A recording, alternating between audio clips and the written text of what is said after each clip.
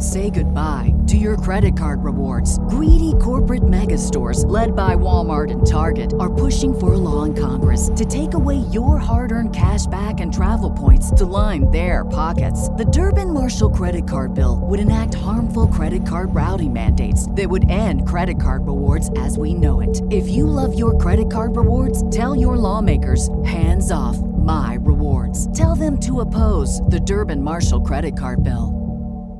Hello, do you like New Japan Pro Wrestling? Are you a Shin Nihon freak? If so, check out the Super J-Cast with Joel and Damon on the Voices of Wrestling podcast network. And even if you fucking hate New Japan Pro Wrestling, listen to the Super J-Cast anyway. Not just for our great show reviews, analysis, and pastrami sandwiches, but there's also usually some dick jokes somewhere in the obligatory opening 30 minutes of absolute nonsense we chat about every single week.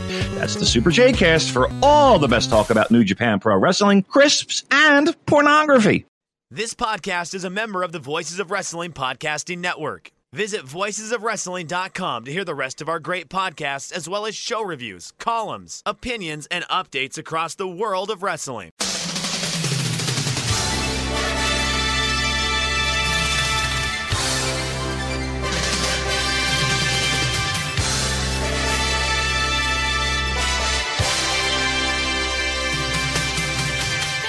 Hello everybody and welcome to the Super J-Cast. I'm Joel, joined by David McDonald.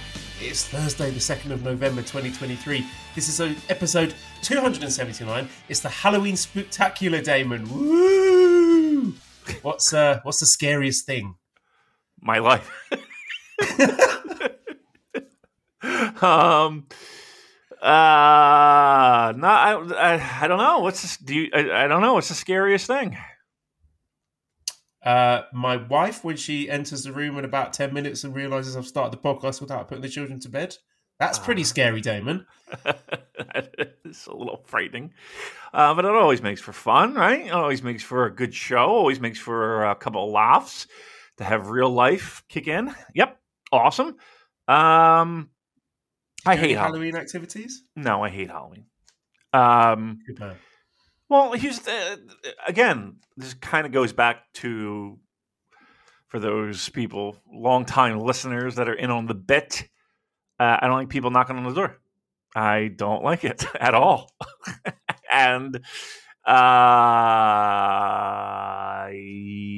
am just in no mood for it right now.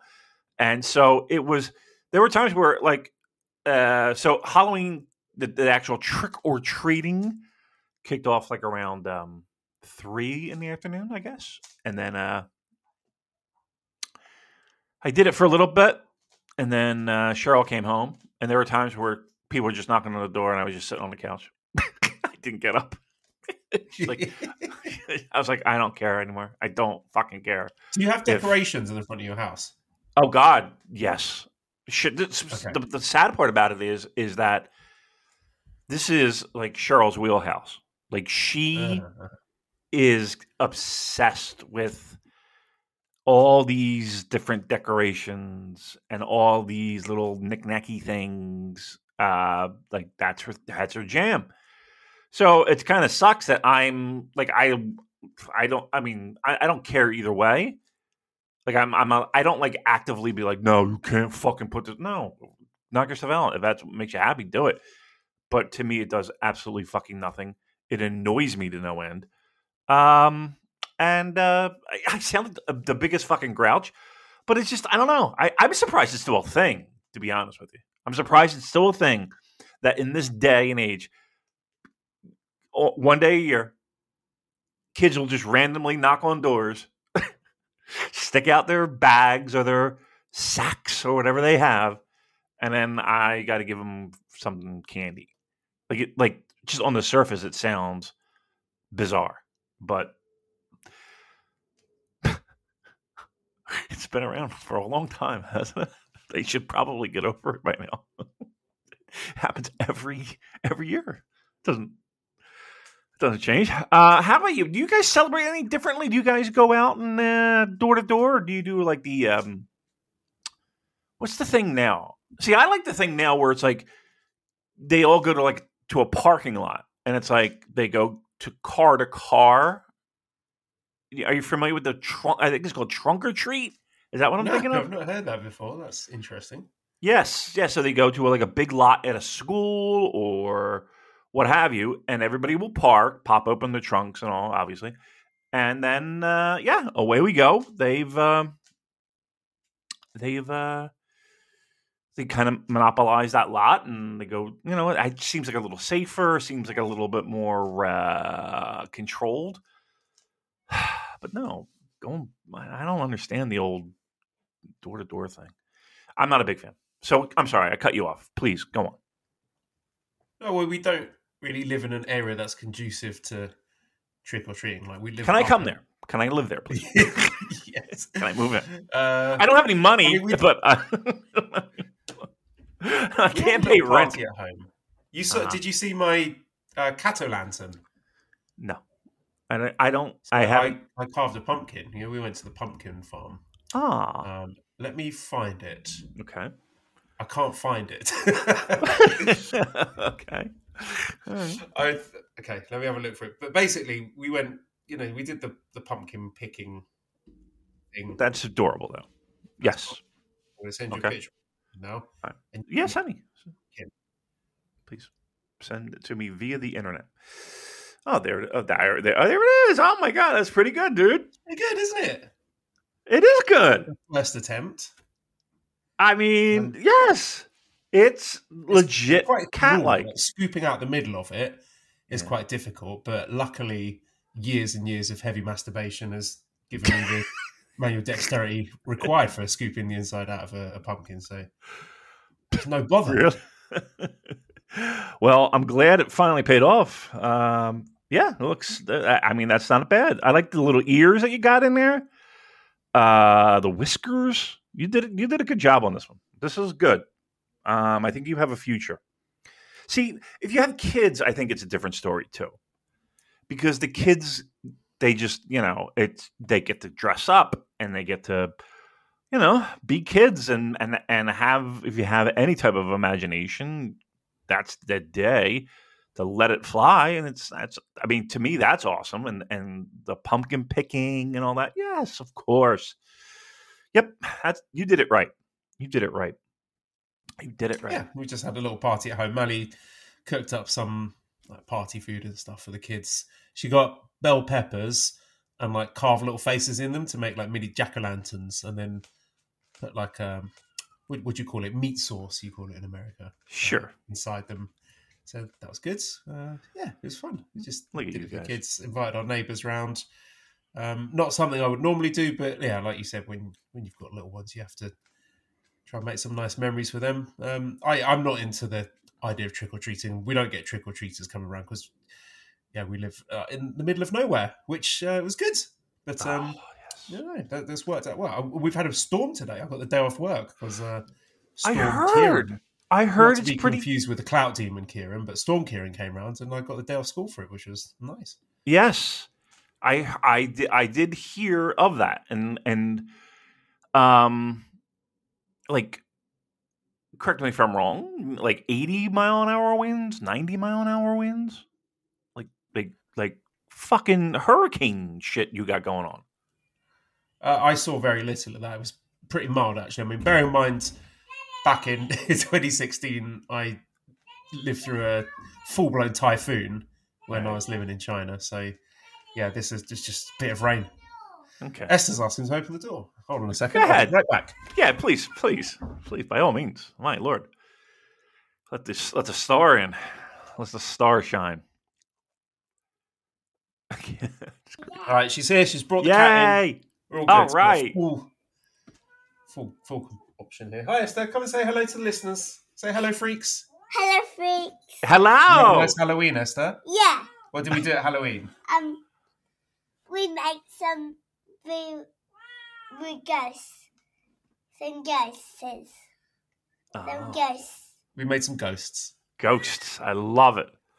I can't believe she talks so much now. It's just amazing to me how kids grow.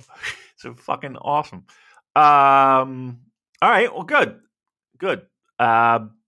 She's not listening to me, is she? No, I've got Oh, good. headphones on. Okay, good. We're going to ride out the chaos of bedtime, but let me whilst we're shooting this going on in the background. Got a question here from Matthew who says, have either of you messed around with non-alcoholic beer? I found a couple of 0.5% IPAs I really like, and it's helped me cut back, especially at home, for health wallet reasons. Yes, I have. Good job. Excellent work. Yeah, I have actually. I actually haven't been drinking a ton, just period in general. But yeah, I mean, there are a couple IP. I think one brewery is called Athletic.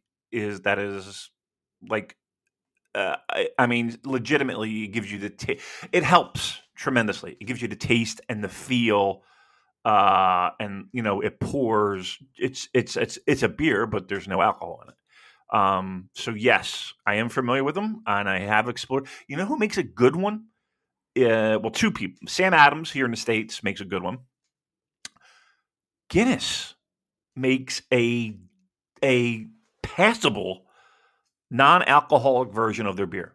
It's again, it's not 100%, and I'm not here to offend Guinness drinkers because trust me, I've had more than a few pints myself. But it's really close. Well, while we're talking about our favorite non-alcoholic drinks, do you want to know what mine is, Damon? I do.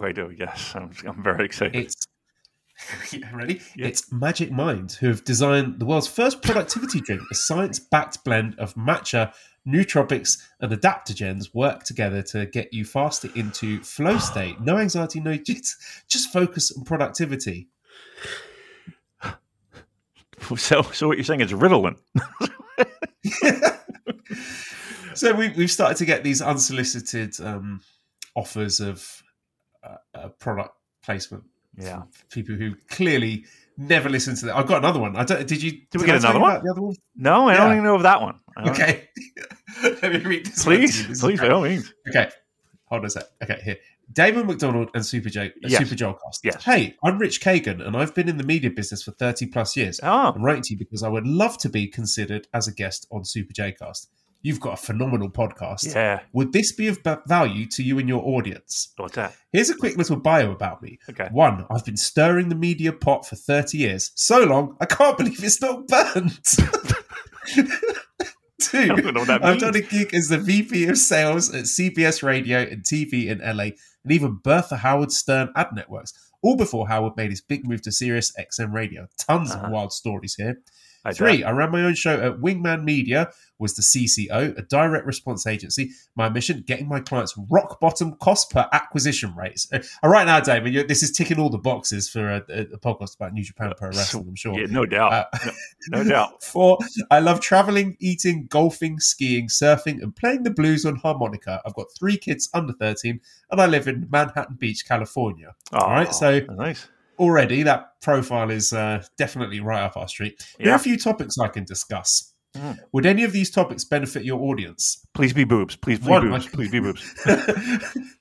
I can dive into the world of media, explaining how anyone can leverage it for boosting their business. Let's explore how your audience can turn the media game to their favor. Okay. 2, I can share my adventure of building growing a diverse agency from scratch. From tech to mattresses to mortgages, I've served clients in every niche, and I've even sold an agency I built. Ready to hear the inside scoop? 3, I can talk about my experience in building a team that excels in creating high-performing media content is my forte. I can share insights and strategies on how to assemble and nurture such a team. 4, I can talk about the wild stories that have come up from my Howard Stern days. 5, the secrets the biggest media companies use behind direct response copywriting and advertising. So I'm sure you'd agree that's a match made in heaven. I got a Howard Stern for him. I got Howard Stern for him.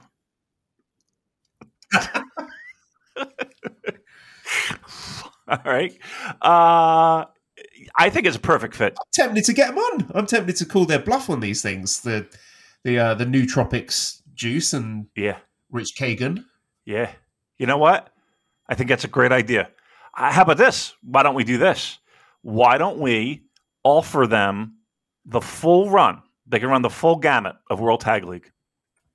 Just get them on it and immediately be like, okay, so Udro and Evil versus Goto and Yoshihashi, go. Yep. Give us your takes. Give us your take.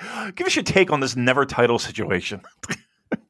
Yeah, that'd be fucking awesome. Yeah, you know what? Let's do that. Let's do it. I think we need some creative juice. I think we need I think we need to take this show to the next level. Is what I'm trying to say, Joel. And I think those two things, the media mogul who has stirred the pot, as he says, he stirs the pot, and also the. Basically, an energy drink, right? Okay. Let me guess. All natural ingredients made of like cocoa powder, pumpkin seeds, and fucking yak cum. I don't. Fucking. Both went straight to cum. Delicious. It's amazing that that people will jump on that. You know what I mean? Like people will be like. Yeah, I mean, obviously not here, but like just in general, like I don't know. I just there's a sucker born every minute, I guess, right? There's a sucker born every minute, and oddly enough, we do this on a pro wrestling podcast. It's what a world we live in, right? What a fucking world. You know what I'm looking at right now? So the governor of New Jersey. Has been getting his feet. He's been the media has been stirring his pot, so to speak. He come to find out during his tenure so far as governor of this glorious state known as the Garden State. Joel, I don't know if you know that. The Garden State, New Jersey. The governor of New Jersey. It's come to find out that he has a personal expense fund that is funded by the taxpayers of this great state of New Jersey. And he has used this expense fund for such important political and social endeavors, such as taking a group of people to the Taylor Swift concert and spending around $10,000 on food and beverages. Also, New York Jets and Giants games, as well as there's a couple of concerts here. The Power Jammer. Wow, look at this guy. So yeah. Now, again, thousands of dollars being spent on him, while people just trying to get by, make their way in this economy, and he's in the air conditioned boxes, dancing to "Shake It Off." It's fantastic. What a world we live in.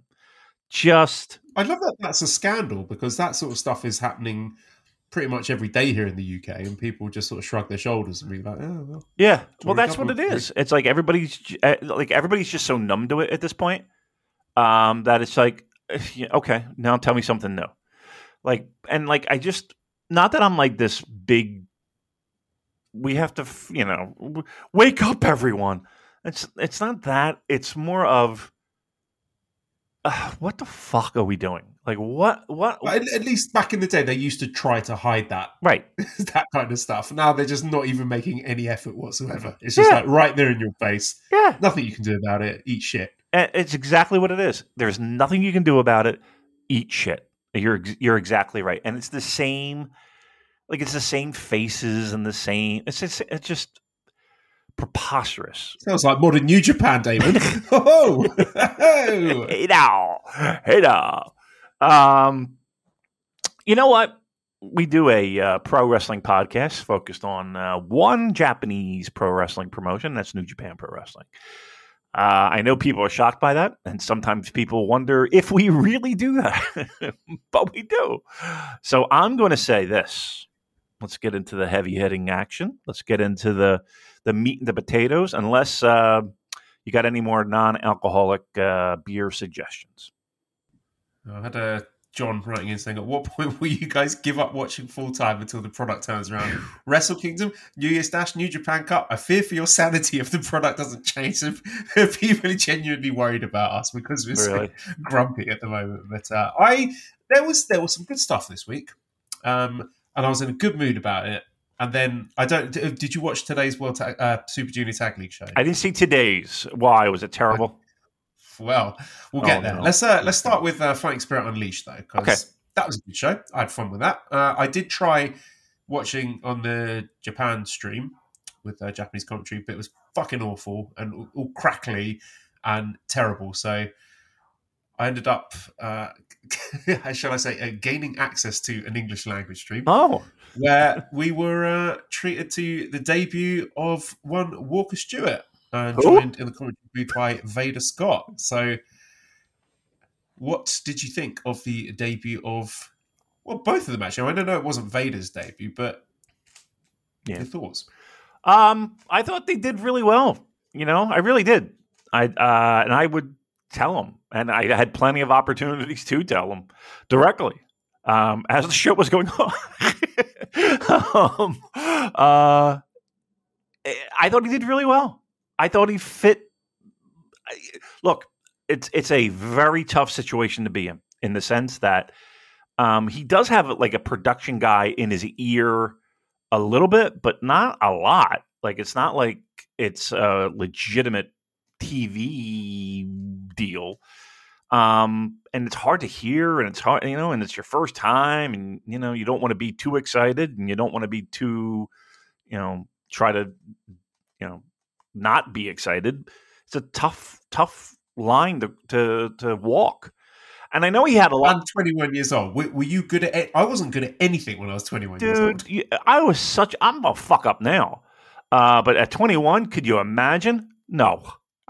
No. I would find a creative way to just fucking shit the bed. And that's another thing too. People I appreciate the fact that when people get an opportunity and they make the most of it, like I feel very good for those people. This might be a weird take, but I thought both of them worked pretty well together. You know what I mean? Yeah, it sounded like they've been doing it for years. Yeah. And the same applied for the Super Junior Tag League show I watched with Walker and Chris together. I mean, to sound that comfortable and that confident and professional, I say that was the headline there, just how professional it all sounded off the bat for a guy, self-confessed. He's not a massive, student of New Japan or its history or the product. This guy who's relatively new to it, but you wouldn't have been able to tell from watching the broadcast. No, you really could. I told him that it felt like he has been there for a long, long time. You know what I mean? He did not feel out of place at all. And that's something. That is. I mean, that's a professional broadcaster, and to be that young is pretty amazing as well. No, I thought look, tons of experience though. Yes, and that's amazing too. To be that young and have that much. I thought it was. Let's put it this way. I was hoping for the best, and it exceeded my expectations. I'm not saying this is the greatest announcing performance in the history of pro wrestling. I'm saying that he fit in seamlessly, and that was really all that I asked for. And here's another thing too. So I'm watching the show, and I actually popped into the Discord, and it was amazing how people were commenting on just about everything. And I think the true litmus test would be if our freaks, just fucking found one little thing and just hammered it home. Because that's what they do, right? One little tiny thing, and they'll just be like, we're on it. And they're going to make fun of it and turn it into a fucking meme for 2 hours, 3 days, 27 weeks. They did. Not once. Not once was there even like this fucking guy, or it wasn't there. So look, if he's 2 for 2, then we have been blessed by the announcing gods. Because one thing New Japan Pro Wrestling has done pretty well, at least from an English speaking perspective, is they've gotten quality broadcasters to do their shows. And that's Kevin, and that's even Carino, and even Callis, and even Ian Riccaboni, and Maro, I can never pronounce his name. Ronaldo, he did the Access shows and he did NXT and all. Like top to bottom, they constantly find Mavs. Remember Mavs? He was good. Yeah. I was going to say the sort of interstitial guys, Mavs and Mark Warzeka, basically everyone with the exception of Lanny Poffo, who in his own way has left us with wonderful memories. God rest his soul. It wasn't like who was it wasn't Swerve, was it? Who was the guy who did color commentating every once in a while? Caprice Coleman? Yes. Like that, he wasn't bad at all.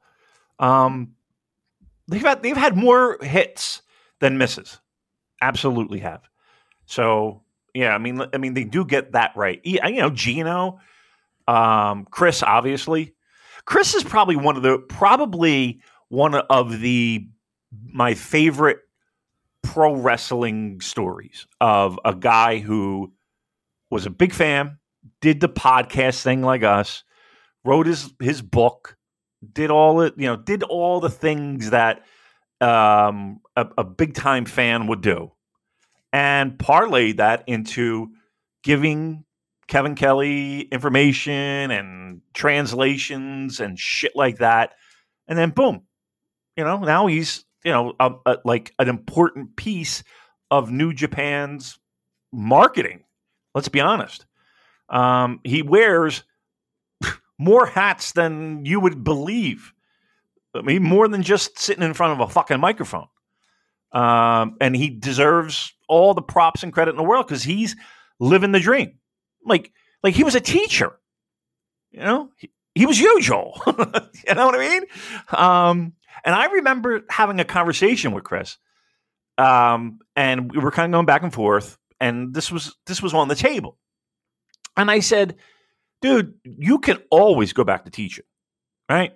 You can always go back to teaching, but you're never going to get an opportunity like this. You're never going to, even if it's less money, even if it's, a little bit of a struggle, whatever it is, like you're never going to get an opportunity like this that's presented to you. This was after. Remember, he had that podcast, and I think we went over the matches of the Tokyo Dome. Was that his podcast? Eggshells. Yeah, Eggshells. Yeah. I forget what match I did, but I remember you being on there. I was on there. I think Craich was on there. I think WH Park was on there. So, to me, I love shit like that. Like Gino fucking, did his shit in Australia and in Indies, but he was like active on message boards and even to a certain degree, like Tony Khan. Tony Khan went to ECW shows, and that first New Japan Long Beach show, he's in the fucking front row. Like that's the kind of shit. I mean, his situation's a little different, being that Dad's a billionaire, but okay, take that out of the equation, and he's just like us. he's just like us, Joe. Minus the billions. So no, I like that. I like that. I like it when normal human beings find a way to break through that silly, stupid pro wrestling wall that pro wrestling builds up to even to this day in 2023, which is preposterous. But okay. I do like that. I like when people break through. So anyway, Walker Stewart did a great job. Veda Scott did a great job. I would have zero problem having them be a permanent fixture on U.S. broadcasts. I would have zero problem with that. Yeah.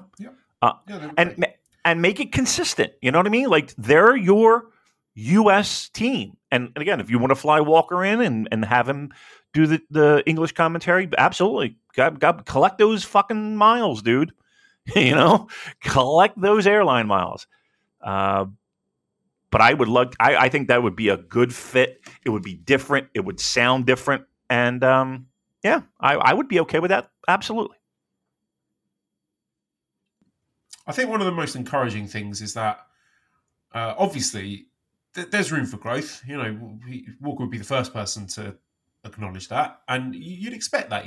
Someone to come in on their first day and be perfect. That's never going to happen. But the work ethic and recognizing that it's going to be a journey and there's a lot of new stuff to learn is probably the most exciting part of it to me. Because if he's this good now, think about in 5 years how much better he's going to be.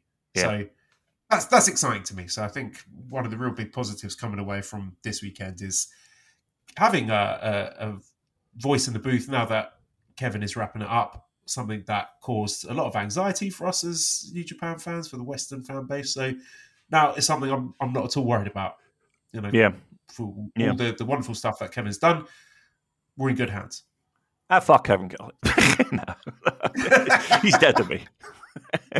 he's dead to me. Let's get into this show then. This is Fighting Spirit Unleashed. Unless you have any hot takes on the kickoff matches, I will go straight into the main card. Yeah, I think main card is where we need to be, right? By the way, this is a monster beverage, not a beer. Thank you very much. Okay. We started off with the Strong Openweight Championship #1 contenders 4-way with Satoshi Kojima getting the win over Fred Rosser, Jeff Cobb and Alex Coughlin, 9 minutes 51 seconds with a lariat. So Kojima is the new #1 contender to Strong Openweight title. So I think I called this one. I mean, I thought Kojima versus Eddie Kingston is the sort of match that would, I don't know, it feels kind of like the sort of match we might get on... that's confirmed for the Texas show, isn't it? Yeah. Yes, it is. So, yeah, we'll get in a Lone Star shootout. This match was pretty good. I mean, it was interesting in as much as usually for these 4-way matches, you get sort of different styles, but it was 4 guys who are pretty slow and hard-hitting. So it wasn't the quickest match. It had its moments where it was a bit plodding, but I don't mind it. Like I think 4 ways are better than 3 ways because you don't have the stuff with a guy having a nap on the outside of the ring, and I thought they worked it pretty well. And no surprises for the winner, really. Nice little opener. It's amazing. I said it 2 weeks ago, last week. Fucking Kojima, man, back in the States. He's got something going on here. I'm telling you. I don't know what it is. We joked about the bread. We joked about the side chick. We joked about investment properties.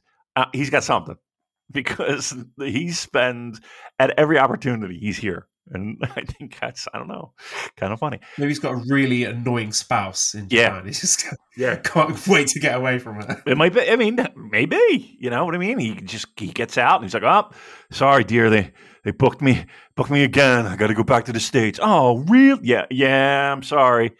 It's a wrestler's life. I'm an international star. They need me to draw a house.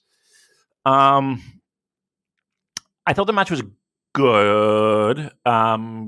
Decent opener. I was a little concerned with, like, if I'm going to wag a finger at anybody, I thought Fred Rosser looked like 2 steps behind everyone else. And I don't know why, but, like, it just seemed like nothing was clicking with him. Nothing was, everything looked just like wonky and I don't want to say sloppy, but like it didn't look like he worked well with anyone. He just looked, I don't know, maybe he had a bad day or he was sick or I don't know. But like I was just noticing like a lot of just fudged up spots with him. I don't know what the deal was there. I think he's just maybe not wrestling as regularly as he used to, is not getting the reps in against high quality opposition. And when you are forced to step up in a big match like that, then it can be tricky. Maybe. I mean, I thought it was weird when, speaking of announcing, they were like, he's spending a lot of time being the head trainer in the LA dojo. I was like, I don't know if we want to necessarily say that. We don't necessarily need to let that out. Maybe you're right. Maybe it was just rust. Maybe it was just for whatever reason it just didn't seem like it clicked. And that happens. There's whatever you're going to do. What are you going to do? It's the first match on a fucking show in what is it? Sam's Town, Sam's Club, whatever the fuck it is. That hellhole. Yeah, I thought it was fine. It was good. But yeah, it is weird that like, okay, we are like it feels like it's set up for Eddie Kingston's dream Japan year. He's going to wrestle every one of the guys he's traded videotapes he's going to get in the ring with. And good for him. He could, if he could pull that off, and check those boxes, God bless him. You know what? Have fun with it. He does look like a tub of shit, though. I'm just saying. I'm just like the belly is it's gotten a little out of control, and this is coming from me, mind you. But again, I'm not a pro wrestler. I'm a fucking jerk off who sits in front of a microphone. Thank you very much. Yeah, well, I'm going to keep my powder dry for Eddie Kingston discourse for now. Yeah. We moved on into a tag team match with Stephanie Vaquer and Xerxes defeating Johnny Robbie and Uvia. So Stephanie Vaquer pinned Johnny Robbie after 7 minutes 40 seconds with a package backbreaker. This was fun, but a bit sloppy, a bit wild at times, but I liked it. Yeah, I'm just a big fan of Vaquer. Every time I've seen her on one of these shows, I've been really impressed. I think she's a very great addition to having these, this sort of pseudo women's division that they've got for the strong shows. She has, I believe, challenged Mayu Iwatani for the IWGP Women's Championship, so we're going to be getting that at the Texas show.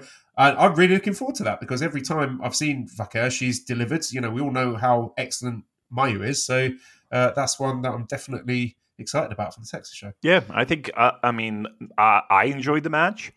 And I think a lot of the people in our, like when that match was over, a lot of the people in the Discord were like, that wasn't bad. That was pretty good. That was fine. So, I mean, I hate to use our Discord as the bar, but like if they're nodding their head in approval, and again, I felt the same way. Yeah, I mean, it's got to be. I mean, I'm not saying you got to go run out and carve out time over the weekend to rewatch, but look, it didn't. It wasn't.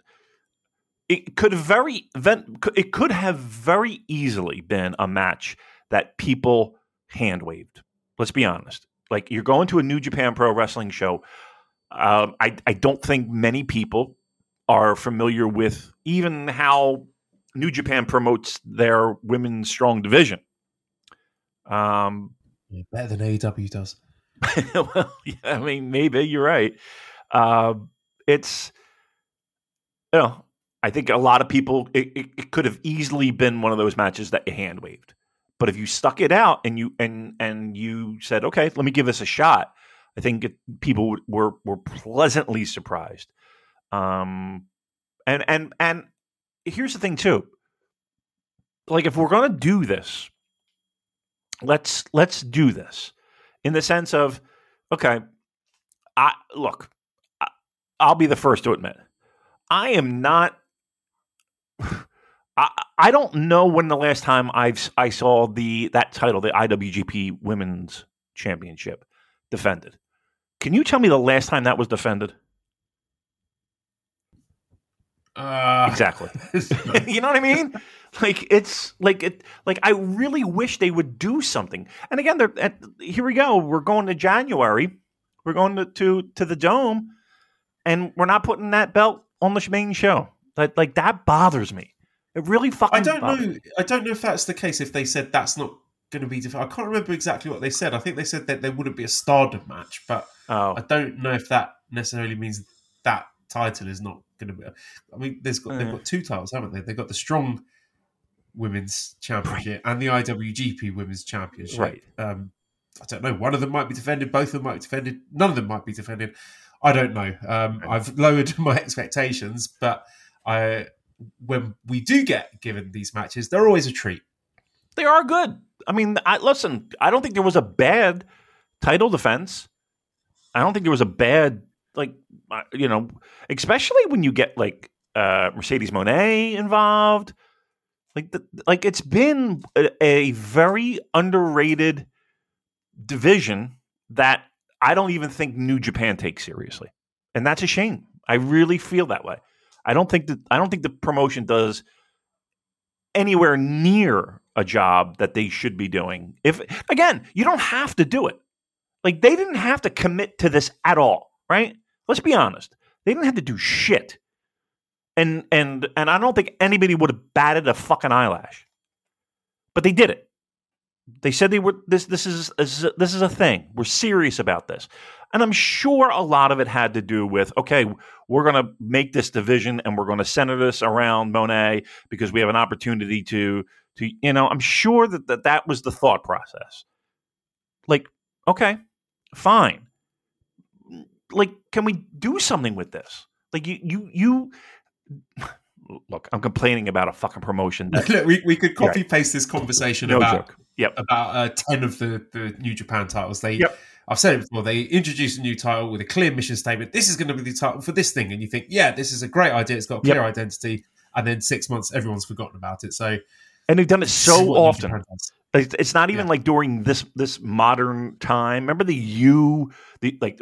Universal 12, is it? Or I forget what fucking number they came up with.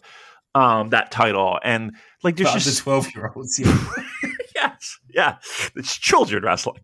Yeah, they weight limit of 100 pounds. Yeah, I mean, it's just they do it all the time. What's that? Adam Cole. Adam Cole. Take him. Oh, Adam Cole, baby. All right. So that's again, good match. Let's do more with them, please. Next match, 20-minute time limit. We had Gabe Kidd defeating Tom Lawler in 12 minutes, 30 seconds with a classic power driver. It's very encouraged just to see Gabe Kidd getting a singles match here. Yep. Hopefully the company are as, well, if they're half as high on him as I am, then we're going to be in for an exciting time. And although it was not a clean win, I'd say it's a pretty big win for Gabe Kidd. I mean, Tom Lawler's, was a fairly protected commodity on the strong shows. Maybe not so much these days, but either way, I thought this was a really good match, really intense. Nice mix of styles, good sort of chemistry between them. The two the two different personalities, they sort of played off each other really well. I like this one. This was good.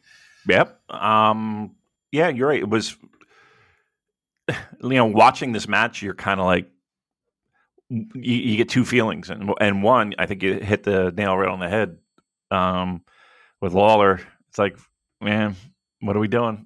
Now, I'm sure that there's, logistics involved, and all that fun stuff. But I think if New Japan were serious, I'm sure with a little coaxing, he could go right on over there and do some fun stuff and be used a little bit more. He's desperate for it. If you saw his Reddit post a few months ago, he's gutted that he missing out on G1. He would love to be getting more dates with his company, but maybe this is just one of these situations where there's a disconnect between the value that we as fans see in a wrestler and the value that the office see in him. It just seems that they're not as keen on him as we are, which is a shame. Well, I mean, you could say that to the entire fucking strong roster, it feels like. But, okay, enough of that. Let's focus on the positive. And the positive was, A, a good match. B, Gabe getting a solid win. Again, a little shenanigans at the end, but, 1, 2, 3 in the middle. The idea of him not being a focal point, if they're going to continue with Bullet Club, him not being a focal point is they would absolutely be missing the mark. I think a little bit more. No, I saw you saying that it's just like you found this more compelling than most of David Finley's run as Bullet Club. Yeah, I mean, I mean, and then people were like, well, remember Finley had a match with Ospreay, and yes, fair enough. Maybe I was getting a little out of control. Doesn't count because Gabe's about to have a match with Ospreay in RevPro, and I'm sure. Well, that'll be an interesting comparison point, won't it? See how that one stacks up against Finland versus Ospreay. But Gabe's got that aura, man. This seems like a weird thing to say, but I enjoy watching his entrances. Often, if I'm in a hurry, I might skip entrances, but I just love watching Gabe's entrances because just the way he carries himself and all the shit talking and just the energy that he brings out is just really compelling to watch. Yeah, no doubt. It's there is a little bit of a wild card element to him, and there's I don't know, an excitement, a feeling of randomness to his matches that I do enjoy. They are hard hitting. They are technically sound. Look, I think right now, like, we're relying a little bit too much on the typical angry Westerner in Japan, middle fingers to everybody and blah, blah, blah. Okay. I think once, like, his heelness kind of develops and he kind of strays away from those crutches, I think it gets a little bit more nuanced. I would love to see. I think the sky's the limit for the dude. I hate to keep banging his drum, but, like, to me, he's a clear-cut winner. And again, like, the struggles that he had earlier and where he is now is fantastic. And I'm sure the company, let's be honest here, I'm sure the company might have a tiny little bit of reservation. Maybe they don't want to just fucking go all in on the guy. Let's see how he feels. Let's see how he makes out. Let's see if everything's everything's good. He's handling this well. Seems like it. Yeah. And I have no. Here's the thing. Here's the thing about this one. I have no problem with the slow burn on him. I have no problem with that. Let's put the extra oomph slowly on him, just so he can carry it. Because I think if you put the rocket ship to a guy who, let's be honest, a year ago was admittedly struggling, that might be too much to handle, right? And there's nothing worse than getting that opportunity. Imagine, we just got done talking about it. Like, having that opportunity and then feeling that immense pressure and immense, if there's nothing worse than having it and not having it unravel, but knowing that it's unraveling, right? That's going to put you in a bad fucking position. So I kind of, in a way, don't have a problem with a slow burn on Gabe, just to make sure that he's good with it. Let's go at his pace. How about that? Let's go at his pace. Yeah, totally agree. Okay, let's move on to next match, which was Atlantis' 40th anniversary match in the USA. So we had Atlantis, Hiroshi Tanahashi. Okay, can I talk about this for 1 second? I know I cut you off, and I apologize. I feel like I'm stepping all over you. No, go ahead. Atlantis in the United States, maybe in, like, San Diego, maybe in, like, Tijuana, Mexico, like you're right there on the Mexico-California border. Maybe he was. Atlantis is not relevant to anyone in the United States. I'm sorry. I mean, look, in all his years of pro wrestling, name me a Atlantis match that meant anything other than Mexico. Like, his match won, I think it was 2000. It might have been 2002. Like, it was match of the year because of the feud that it was built in Mexico. But in like I appreciate what they're doing, but, like, let's pump the brakes here. Like fucking Johnny Rods has more impact in U.S. pro wrestling than Atlantis. Okay, but again, Atlantis is a name. We're familiar with him. He is a legend, but let's pump the brakes on all this magic that he's created in the United States. Okay, enough of that. Please. I have more memories of him working in Japan than in the US. I mean, he's been a mainstay for Fantastic Mania as long as I can remember. Right. He was on dome shows. Yeah. Was he? Okay, and I wasn't aware of that. He was in a 6-man or an 8-man. Actually, he teamed with Taichi, Takamichinoku. Oh, and Valiente. I remember that one. Yeah.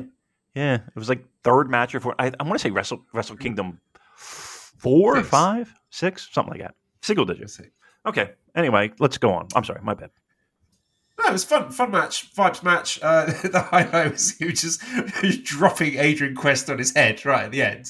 Yeah, that was incredible. That might have been the highlight of the whole show. But this is a fun time. I think it's just the kind of match you're not going in expecting snowflakes, but just you're there for the vibes, and we got good vibes here. Yeah, it was.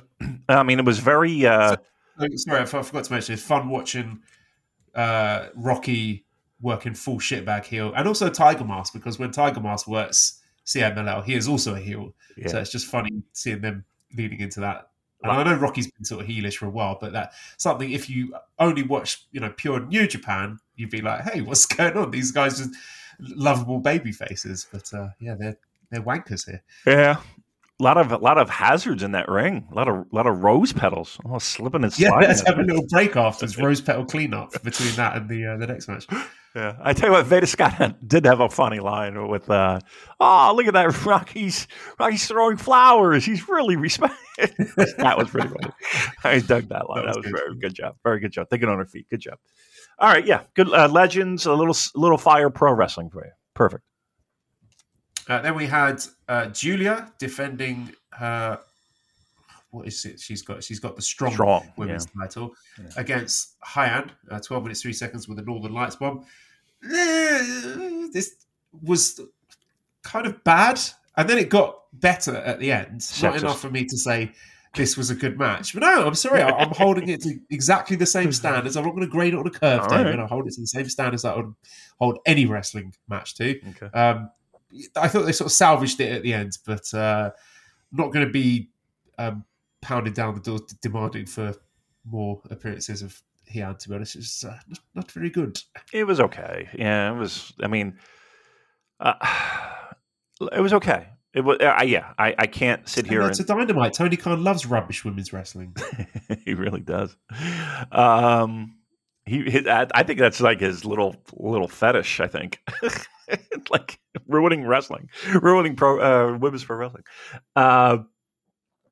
Yeah, look, if we're being honest, it wasn't great, and I think here's what I really think. I think they tried to do too much in a short amount of time. Like, they tried to squeeze in as much shit as they fucking possibly could, and I get it. You only have a certain amount of time, and it wasn't like they were like giving them an hour or 30 minutes or whatever the fuck to really get into a match. So it looked like they tried to squeeze in 10 pounds of shit in a 5-pound bag, but nothing really felt like it connected. Like, it felt like, let's do our moves with a Z and try and get over. And again, some of these wrestlers are looking for jobs. So they're trying to get their shit in. They're trying to make a mark. They're trying to impress somebody in the back to get more work. I can't blame them for that. But for the match itself, yeah, I mean, I think both would freely admit that they have better stuff in them. Then we had the strong tag title match with Hikuleo and El Fantasmo defeating the Monster Sauce challengers Alex Zane and Lance Archer. ELP pin Zane 9 minutes 25 seconds following the Thunder Kiss 86. I really enjoyed this one. I've had fairly high expectations for the Hikuleo ELP team. I'm probably on an island with that, but I have been out on the streets demanding for them to team together before it was actually a thing. And now that they are teaming together, it's even, I wouldn't say massively exceeding my expectations. It is meeting my expectations, which were already quite high. So I'm pleased with it. I think they look good together. I think they've got good chemistry. There's a sort of little and large dynamic there, which I find quite enjoyable to watch. And I thought they meshed really well with Zayn and Archer. There were some really fun spots. I thought the double rope walk spot was really great. Walk spots. So you're not a fan, no? A bit contrived, but it was seeing ELP doing increasingly weak chops and then going for the purple nurple. Right. Lance Archer, I found that quite funny. And yeah, I thought the Monster Sauce team were good. I'm glad. Apparently, they're going to be coming back for World Tag League. So yeah, I thought this one was a really fun match. I think let's match first. Yes, I thought it was a fun match. I had no issues. And I think both teams gelled well with each other. I guess the biggest thing again, not that I had a problem, but it's just kind of like an overarching thing is that this is just another match with titles that mean nothing, and it kind of makes everything feel nothing. I like them as a tag team, and I think it's a guarantee that we see them in World Tag League. And I think the dynamic between Hikuleo and ELP is fun. They can like them as like a little bit of a comedy team thrown in with some pretty fun and creative spots. I dig, and I think there's more that can be had because I think from a creative standpoint, ELP is, he does his homework. He does not. You're not going to get a cliche pro wrestling match out of him, which is a great thing. Again, that being said, I felt like the titles took away from this match. I really do. I would have no problem with just being like a contenders match for the IWGP Heavyweight Championship. But Lance Archer, I think, New Japan, I don't know what the problem is in the sense of, AEW's not using him. That's for sure. We can't find a spot for him. And even Alex Zane, like we can't find a spot for him. That's odd to me because I think that there is a definite need for a Lance Archer type. And maybe they just feel like, okay, we've gotten all we can out of Lance Archer. I would disagrray with that strongly. Pardon the pun. And I mean, he was wrestling a fairly big singles match at Dominion this year, wasn't he? He had that Will Ospreay match in the for the US, was it? Yeah. I mean, yes. But okay, so let's continue that. Why can't we? I don't understand why a guy like that maybe it's a contract thing. I mean, I don't know what kind of deal Lance Archer has. So maybe he can't. Maybe he's contractually obligated to sit backstage at catering and eat all their fucking food. I don't know, but it just seems like a wasted opportunity, I think. Oh, I think they're using him all right. I don't want to see him overexposed. And the fact that they are confirmed for World Tag League, to me, that's the thumbs up. Okay. Right. That's where I want to see him. I want more monster Lance Archer. I want to see him more in the mix. Okay, then we have the Strong Openweight Championship. Eddie Kingston successfully defending against Henare, 12 minutes, 24 seconds by Uraken. This was okay. I mean, I don't think they've got the best chemistry. I think I've said before, Henare is at his best with someone else who's going to go absolute balls to the wall and agree to hit him very hard and be hit really hard. And Eddie Kingston wasn't that. And I didn't expect that going in. And I'm kind of losing enthusiasm for this sort of goodwill, make-a-wish. Oh, look, Eddie Kingston's getting to live out his dream. Like, it's time to move on from that. Yeah. I think all the criticism you've laid out, I would like to see this championship pass on to a New Japan wrestler for a start. Let's put on a younger guy. And I can't deny that there is a certain sort of star power to Eddie Kingston. He does get great reactions. I mean, he probably got one of, if not the loudest reaction at Royal Quest 3. But again, I think that speaks more to how AEW has sort of gobbled up the Western market share for wrestling fans. More than, I don't know, I was going to say Kingston's quality as a wrestler. I mean, we've gone over this plenty of times. I mean, his authenticity is something that's appealing to a lot of people. I get it. I'm ready to move on. Yeah, I mean, he's popular. I mean, TV will do that, right? I mean, can I ask this? And I only ask this because I'm not an avid watcher of AEW. And when I say not an avid watcher, I never watch it. Is he on? And you're asking me a question about AEW. Good point. I guess in your travels, I mean, is he on? Is he booked on TV a lot? Isn't he one of their champions? Is he ROH champion or something? I don't know. I'll have to look it up. ROH champion. Because I don't think he's on TV. Yeah, he is. He's the ROH World Champion. Maybe he's on TV a lot. Who knows? I don't watch it.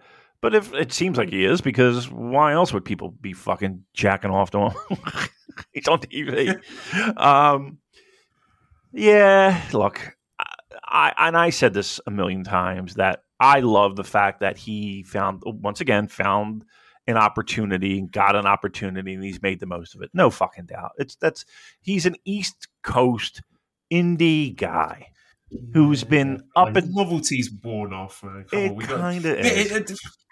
And also the fact that he is ROH champion means that compromises the drama of him defending this strong title, because there's no way he's going to be losing any matches while he's still ROH champion. So it's just got a bit of a mess now for me. I mean, maybe. I mean, who knows? I mean, is the Ring of Honor, whatever? Is he the world champion or is he the TV? Who knows? I mean, is it that important?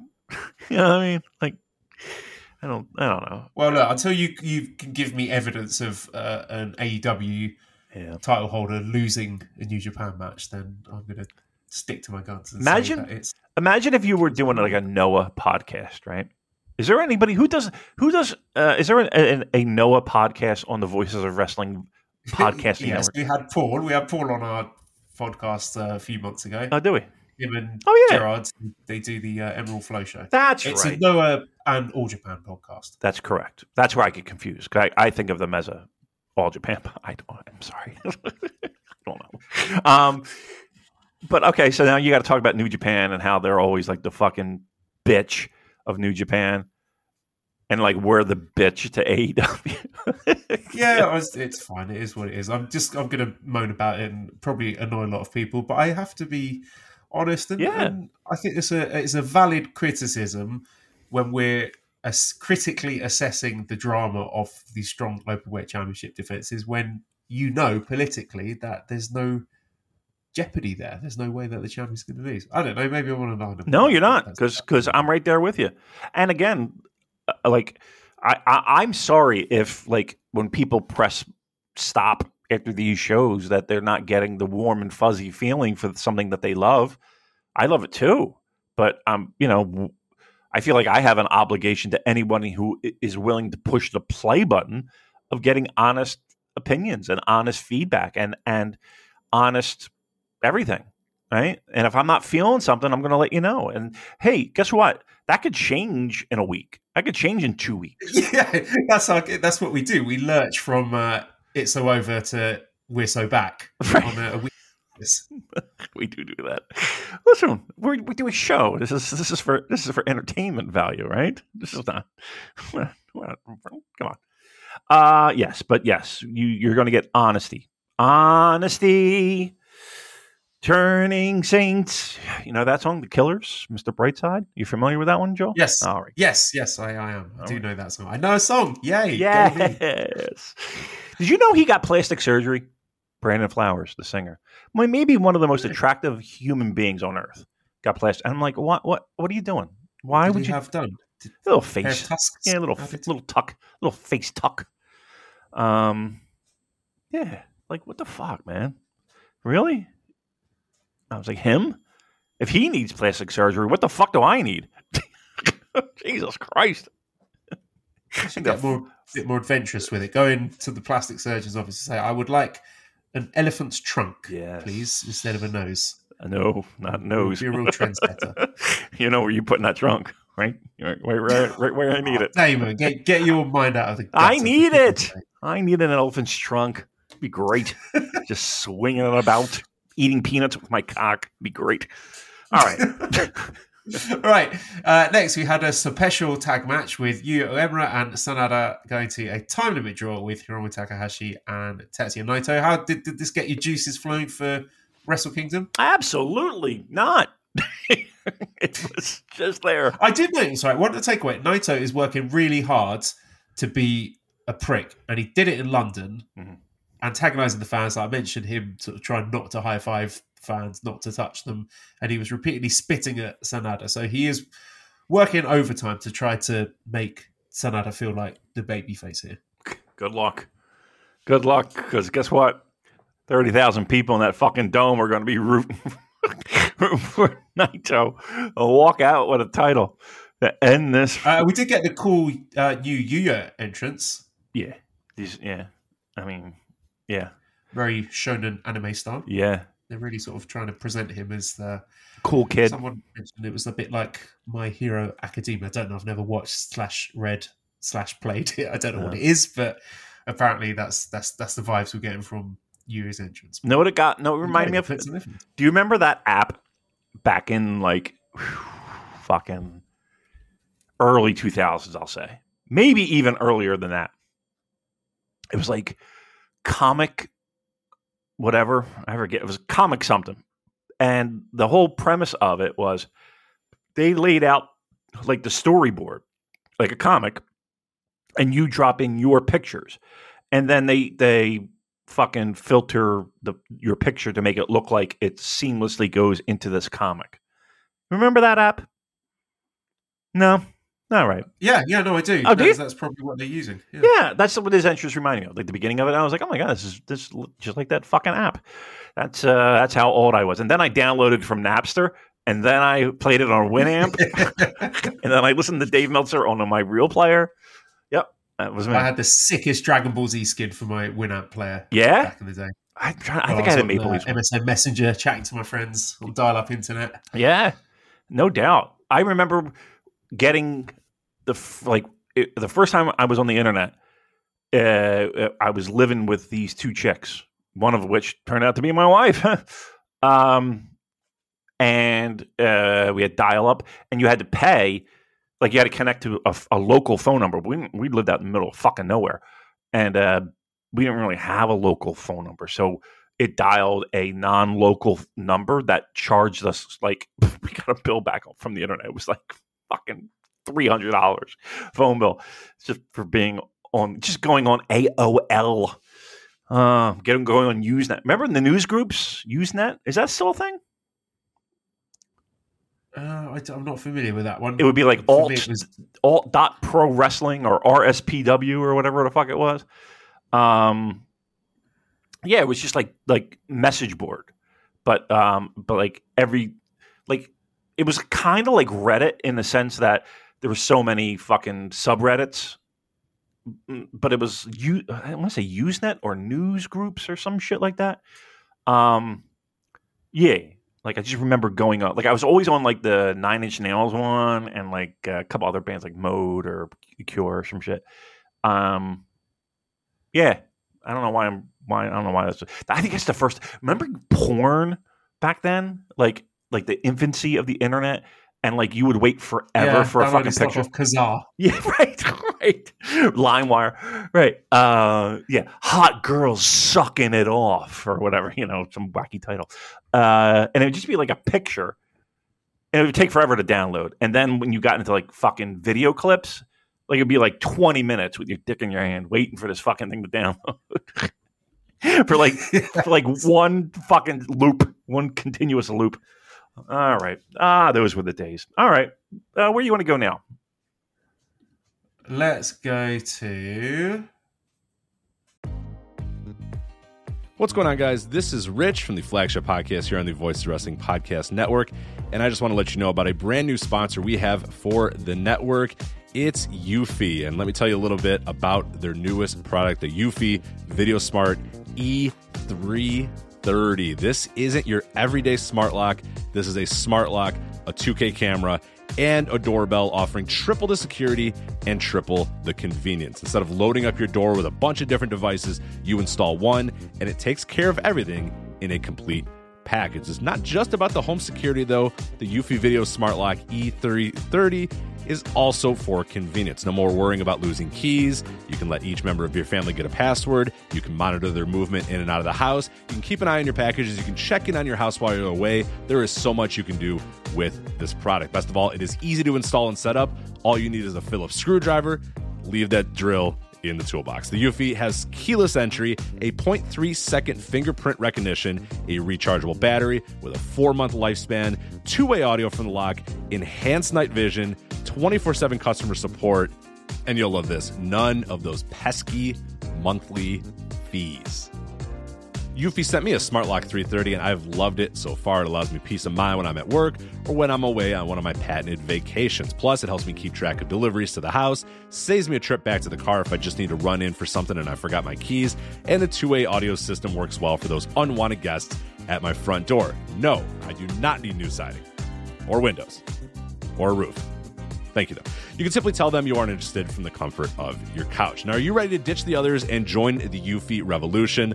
Of course you are. Get started today by searching Eufy Video Lock on your search engine of choice. That's EUFY Video Lock, or visit eufyofficial.com/video lock to see how you can finally, once and for all, gain complete control of your door. Once again, that's EUFY Video Lock, eufyofficial.com/video lock. And we thank them for sponsoring the Voice of Wrestling Podcast Network. Say goodbye to your credit card rewards. Greedy corporate mega stores, led by Walmart and Target, are pushing for a law in Congress to take away your hard-earned cash back and travel points to line their pockets. The Durbin-Marshall credit card bill would enact harmful credit card routing mandates that would end credit card rewards as we know it. If you love your credit card rewards, tell your lawmakers, hands off my rewards. Tell them to oppose the Durbin-Marshall credit card bill. The main event, so that was the Never Openweight Championship. Shingo Takagi defeating the champion Tama Tonga. 26 minutes 58 seconds was last of the Dragon. So Shingo's our new Never Openweight champion, which is a pleasant surprise because I just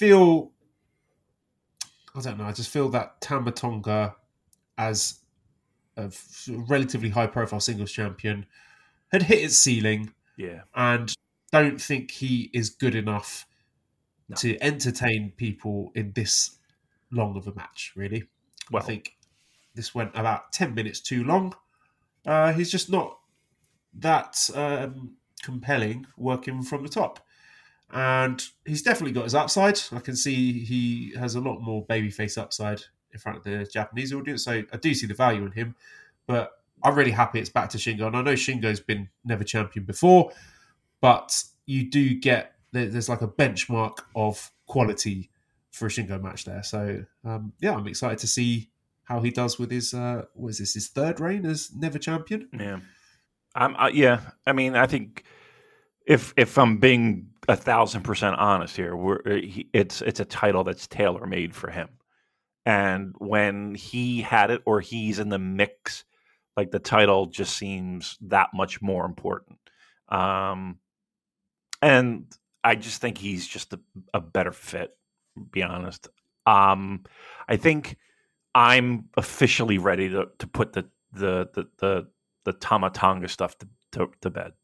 I'm done. I think the idea that he is a top guy or could be a top guy, we really need to put that to rest. It's beyond the point that he's good at certain times. He's there 90% of the time. He's there. I know that New Japan has done their best to shove him down our throat and putting him in at least decent spots to take that next jump. He has been with this company for ages. And I think it would do everyone a fucking world of good to let's put this to bed. I think it's time for him to move on. I think it's time for him to do other things in his career. And I think the promotion, like, what do you do with the guy now? Like, what are we doing with him? Like, where does he fit into everything? And look, it's this. I don't think this is the right company for him. If you want my honest opinion, I don't think it is. He's been here forever, and it's been one thing after the other where he's given so many fucking opportunities. It just seems like there's a level that he just can't cross. But here's the thing, that's fine. Like that's 90% of pro wrestlers. You know, that's nothing to be ashamed of, or that's nothing to be like, okay, you know, but it is what it is. Like, enough already. We've tried everything. Let's move on. Let's move on from this, because it's gotten to the point where it's,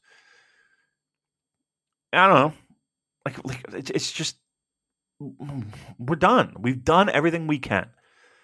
So yeah, that was a pleasant surprise. I did not think that would have happened on a show like this. But I think it's for the betterment of everyone. I really do. I do. And I hope that in 2024, Tama Tonga gets the bag, as they say. And, you know, goes on and does things that I think he's better suited for. Like, I think he would, of just about anybody on New Japan's roster, he would slide right into WWE and be a star. I really, truly believe that. I think he could be an absolute star in WWE. I do. I think it's the perfect landing spot for him. Truth be told, I don't know why he didn't go in the first place. And then he resigns this fucking deal with apparently a clause in there that gives him a little bit of a reason to stay. But I just shake my head at that. Like, what was the value in that for everybody? I don't know. Just think, David, if he and his brothers were to sign with WWE, that would add like at least 2 years onto the Bloodline storyline. At least, yeah. I mean, let's just start with the easy stuff. That's the no-brainer, right? And then you can go from there. I don't know. I just think that for the time that he's been here, it's just one of those things that, okay, and it's okay. This is not. I'm not knocking the dude. I'm just saying, like, okay, he's an original Bullet Club member. Okay, well, Bullet Club's not really what it was. Okay, now he's, apparently, in this faction of floating, just, I don't know. Like, he just seems like a fucking rudderless ship right now. And I don't know what you do with the guy. I guess this is the biggest problem. What the fuck do you do with the guy? Well, Tag League, maybe. Yeah. Okay, let's look at the card for Lone Star Shootout then. I mean, we'll obviously preview shit, this is next Friday. I didn't realise it was this soon. Yeah. Okay, well, we'll try and record again before this show so we can preview it properly. But we have Tom Lawler versus Fred Rosser announced for that. Julia against Trish Adora. We've got Zack Sabre Jr. defending the NJPW World Television Championship against Mike Bailey. Mystico against TJP in a special singles match. Mai Iwatani against Stephanie Vaquer for the IWGP Women's Championship. Toru Yano versus Joey Janela. Eddie Kingston defending the Strong Openweight Championship against Satoshi Kojima. We've got the Strong Openweight Tag Team Championship on the line with Hikuleo and ELP defending against the West Coast Wrecking Crew. And then Shingo defending the Never title against Trent Beretta. So, there might be other matches added to that, but it's a pretty great card, actually. It's not bad. I'm surprised at how heavy they've stacked it. We've got a few questions for this one. So Mike Bailey said, I should be the world TV champion. I bet Zack Sabre Jr. doesn't even own a TV. Meanwhile, I watch 80 plus hours of diners, drive-ins, and dives on TV every single week. I want to win this belt and defend it against Guy Fieri. My motivation is too strong. So Aramitha on the Discord says, inspired by this tweet, what TV celebs would you like to see challenged for the NJPW World TV title? Great question. And that was a great little interview there. The Diners Drivers.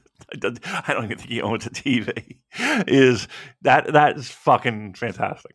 That is a great job. And that will be a great match. No doubt in my fucking mind. We need a TV personality to challenge for the title. What was the question? Yeah, so a TV personality to challenge for the TV title. Okay. I'm going to say, what would I say? I'm going to say, that's a good question. I don't know. Louis Theroux. I don't know. Who's that? He's a British documentarian. Does that count as TV? I'm kidding. He's been in a lot of TV shows. How about, I was going to say Russell Brand, but no. Although he'd be exactly the sort of person Rocky would book, so it might actually happen. I'll tell you what, if you're an indie pro wrestler in the United States, you might want to fucking take Rocky Romero out to lunch, because at the very least, for all we laugh and giggle, and he's loyal to the end, man. He's loyal to the end of his friends. I mean, Trent Beretta says, read Joey Janela, are you more upset that he is being booked, or more relieved that one of Rocky's new friends isn't a sex pest? That is a relief. That is a relief. He's loyal. You know, you got to give it to the guy. You know, he's not. You know, he doesn't forget his friends, no matter how fucking old they are, and how banged up they are. So, yeah, good. I mean, I don't think anybody sat here and expected Joey Janela against Toriano to be a blood feud of the century, but here we are. I'm getting back to my TV thing. See, here's the problem. I don't really watch. I got it. Well, you know, he already. I was going to say Action Bronson because he does like that fucking food show. He used to do it, and I do enjoy that. But he's been involved with AEW, so he's off the table. Off the table. Gordon Ramsay. I love the way he describes how he cooks. They're very short, snappy sentences. Like rosemary in. Fish, oven, right? Sauce, cook. Right. That's exactly what it is. It's exactly what it is. Cinnamon on, toast it. Like he's just like tandoori spice halibut with cucumber raita. Done. Right, done. Right. Rubbish. Yes. Yeah. That might be a good one. That might be a decent one. Who else is out there that people would know? I don't know. I mean, that's probably a good one. That's probably a top one. Let's go Gordon Ramsay. I like that one a lot. Because here's the problem: there's not really a lot of like tough guys on TV. Like you know what I mean? Like who would be like you would say like, okay, that's a tough guy on TV. Ross Kemp. Who? Ross Kemp. These are references that only British listeners will get. All the British listeners will be like, yes, Ross Kemp versus Zack Sabre Jr. Fucking book it. Who's Ross Kemp? Give me the Ross Kemp. He used to be an actor on a British soap opera called EastEnders, and he was one of these characters called the Mitchell brothers. He was Grant Mitchell was his name, okay. And him and his brother Phil Mitchell, they were like the local hard men from EastEnders. So, okay. Yeah. All right, I'm with you then. I'll go there. Fine, and Gordon Ramsay. We'll double up on the British. Let's go.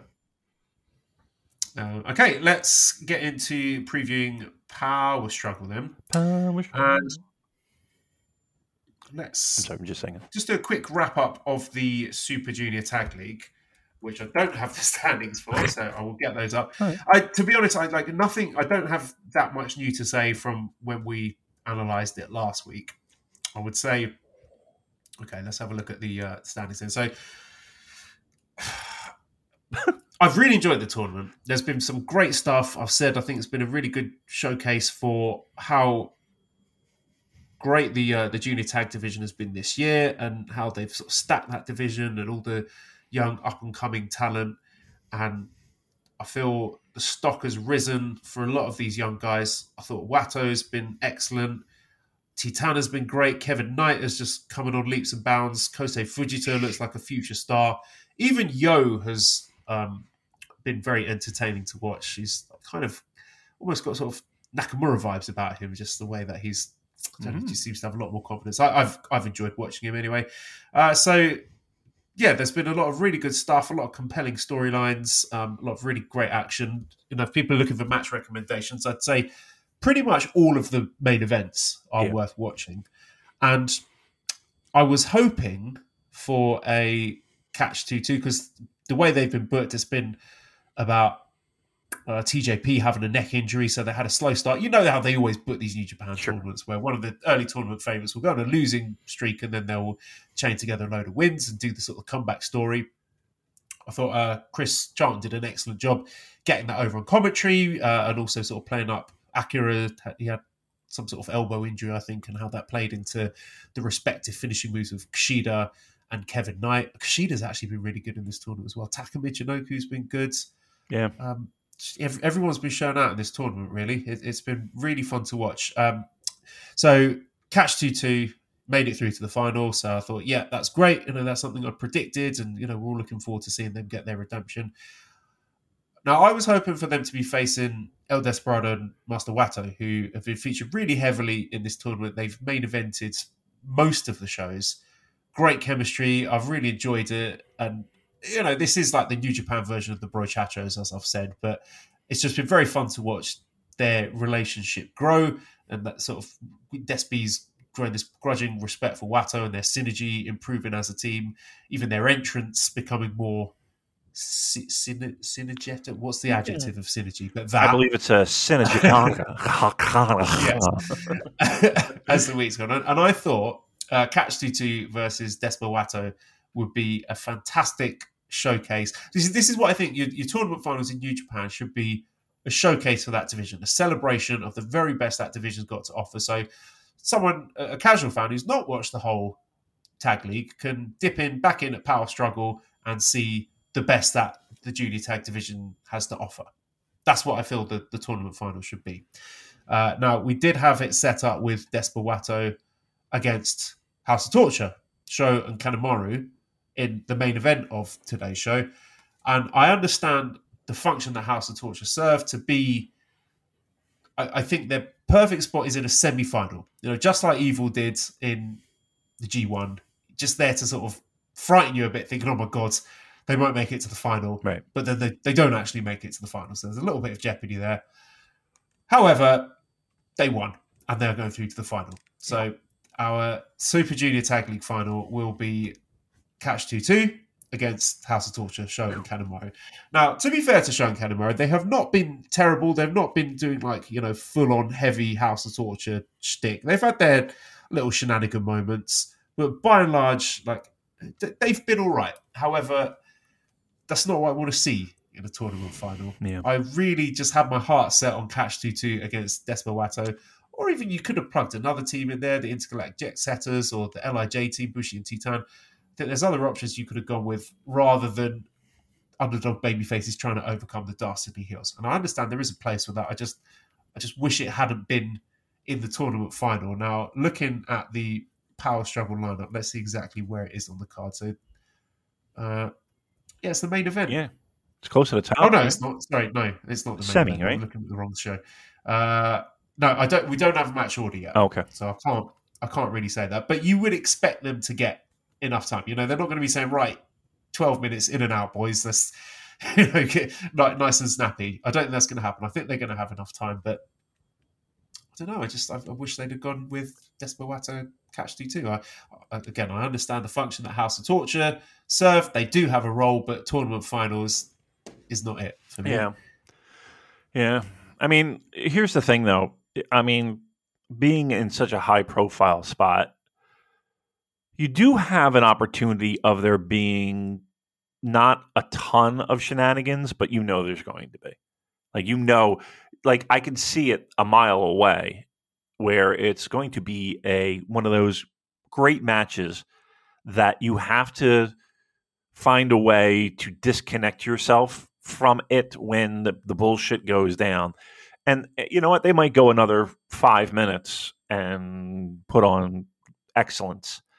But, Here's the thing, though. I should add this, actually. Sorry to interrupt, but I think an important caveat to this discussion is that the main event from today, the Desperado against Kanemaru Show match, it wasn't good. Like they completely fucked up the finish of it, and I don't know whose fault it was, but there was a moment where Show received the Sutenkaku German suplex from Wato, which has been death for everyone that he's done it against, and then Red Shoes was doing the count, and then he sort of moved as if he was expecting to be yanked out of the ring, but no one yanked him out of the ring. Oh. And then on commentary, they're saying, "Oh, Show kicked out. No one's kicked out of it before." And then Show did Wato did another move. I can't remember which one it was.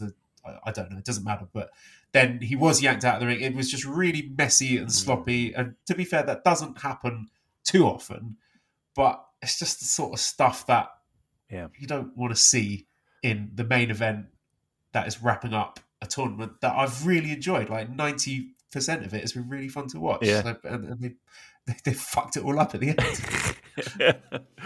I mean, look, if you're going to do that kind of shit, and usually, to be truthful, if we're looking at House of Torture and all the bullshit they pull off, I would say the majority of the time they hit their spots. But I mean, if you're going to have a fucked up finish like that, you gotta be there for your fucking spot.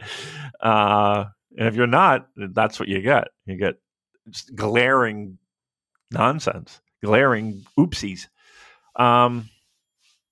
Look, sometimes I think when I say I mean we, I'm speaking for you, and I'm speaking for a whole group of people that have similar mindsets. Speaking for the entire nation of Japan? Not Japan, per se. I'm going to speak for people who might listen to this particular podcast and others of the same kind of mindset. The point is that I lost it. I completely lost what I was going to say. I am getting so old. My brain is mush. My brain's mush. It's an absolute... You know how normal people, like Shibata, can have their brain taken out and put back in and everything's fine? I can't have that. I feel like you have to scrape my brain up the side of my skull and then put it on. Okay, great flashbacks to watching Saw X on Halloween. There you go. That was gret fun. Now you're talking. I forget my point, but let's put watching that being like, oh, that's just a normal Tuesday for me, removing my own brain. right. Do that before I go to sleep every night. I have to leave it in a jar. I swear to God, I wish I could. I wish I could rinse it in some way because there's so much just... All right, I'm going to pull back the curtain a little bit. So I got put on new ADHD medication, and it didn't. I'm not reacting well to it. I'm not. I'm very What are the negative side effects? So I get like just instant rain clouds. You know what I mean? Like I just if the smallest thing goes wrong, it's a fucking disaster. The smallest things. And unfortunately, I've had some... There you go. People can't complain about the podcast being negative because it's not our fault. It's not my fault. I have a disability. So if you complain, you're cancelled. You're right. If you complain, you're cancelled. I have a disability, and I demand accommodations to be made. It just makes me feel fucking like just instantly, everything sucks. And then very snippy and very like on edge. I think the word I like to use is fragile. Like a baby in your arms. Be gentle. You know that song, Depeche Mode? By the way, that was a good concert. On the House of Torture match. That's right with it. Right. Okay, so again, House of Torture. Yeah. Well, first, medication. It stinks. I gotta get new ones because this I can't live like this. But the second point is, I was just looking forward to next week's podcast when you get medication that's working for you, and Power Struggle's quite good, and we're like, yeah, we're New Japan's back, baby. Oh, Damon must have good medicine now. Something must be fucking clicking in that mush head of his. Welcome to the Super Bipolar Cast. Yeah, no joke. No joke. It sucks because like I'm at the point where I'm trying to learn new things. Like I'm trying to learn a lot of the stuff that I talked about before. And it's just like I feel like I have to constantly read the same fucking thing over and over again. And what sucks is that, like, I know people will disagree with this, but I don't feel like I'm dumb. You know what I mean? Like, I don't feel like I'm stupid, but I feel stupid because I can't fucking. There's a disconnect between, like, if you were to take my brain and cut it in half. Like there's some divider that doesn't allow the back of my brain to communicate well with the front of my brain. That's exactly what's going on. And I just got to make that fit. Anyway, enough about me and my sad sack life. House of Torture, speaking of sad sack. I guess my point is this. There's a very good possibility that this match will be great. Now you got to turn off your brain for like 2 or 3 minutes, and then the home stretch might be good, or you're going to have to turn off your brain to the very end. I'm predicting a catch 2-2 win, though. I think House of Torture will be foiled. I hope, because boy oh boy, here's the problem. I think they win, and you're going to see them opening match. I really do. At Wrestle Kingdom. What, catch 2-2 against War Dogs? No, I think it's going to be House of Torture, don't you? Oh, they can't do House of Torture against the War Dogs. Why not? No way. You don't think so? Heel versus heel. So what? I mean, and here's the thing. Do you really consider House of Torture Bullet Club? Yes. You do? Yeah. I don't feel they're anywhere even close to being in the same faction. I think they're completely different. I just think catch 2-2 winning is the more compelling narrative for the. I'm in. Like, trust me, I think that match would be fantastic. Or imagine this: they find a way to fucking do a 3-way. Yeah, we can never rule that one out. Yeah, but yeah. Again, catch 2-2 versus War Dogs would be a perfectly serviceable and exciting opener for Wrestle Kingdom. So let's hope that's the direction. Okay, what else have we got from the old power struggle then? So again, we don't have a full lineup here, but I'll just go with what we've got. We've got the Frontier Zone, where we get these showcase matches from other Japanese promotions, where we've got, I think it's some Dragon Gate guys, Mochizuki Jr., Yoshiki Kato, and Strong Machine J against 3 mystery opponents. Well, I don't know what order to do this in. We've got... I'll just do the order on the website. Who cares? Right, this will probably be the main event. IWGP US UK Heavyweight Championship match. Challenger Shota Umino taking on the champion Will Ospreay. Man, this... Come on, what are you doing? How are you booking this? Shota, man. You can't have Shota losing 4 matches to Ospreay and then Ospreay leaves. Right. You can't do that. That's promotional malpractice. Now, admittedly, not all 4 of those matches were in a pure New Japan ring, but enough of them have been to where I think that will be a real problem. Like, that would leave a bad taste in my mouth if Shota just loses again and then Ospreay's gone. Yeah. Yeah. I mean, that would be just... Look, let's put it this way. If Will wins, which he shouldn't, But if he does, and he goes into Wrestle Kingdom, then we know where this is going, right? We know this is like mock central, and away we go. I really feel like if Will loses, I think there's no doubt that he's leaving, one. But two, like, to me, that's the value. Like everything that you've built Will Ospreay to be, you're wasting. Like, you're wasting everything, because you have to be able to put over these young guys if these stars are leaving. Have to. And it means nothing to have that done at Wrestle Kingdom. It really doesn't. It means more here. Can we all agree with that?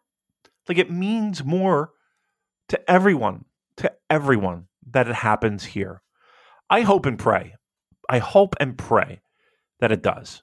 Because if not, I don't know.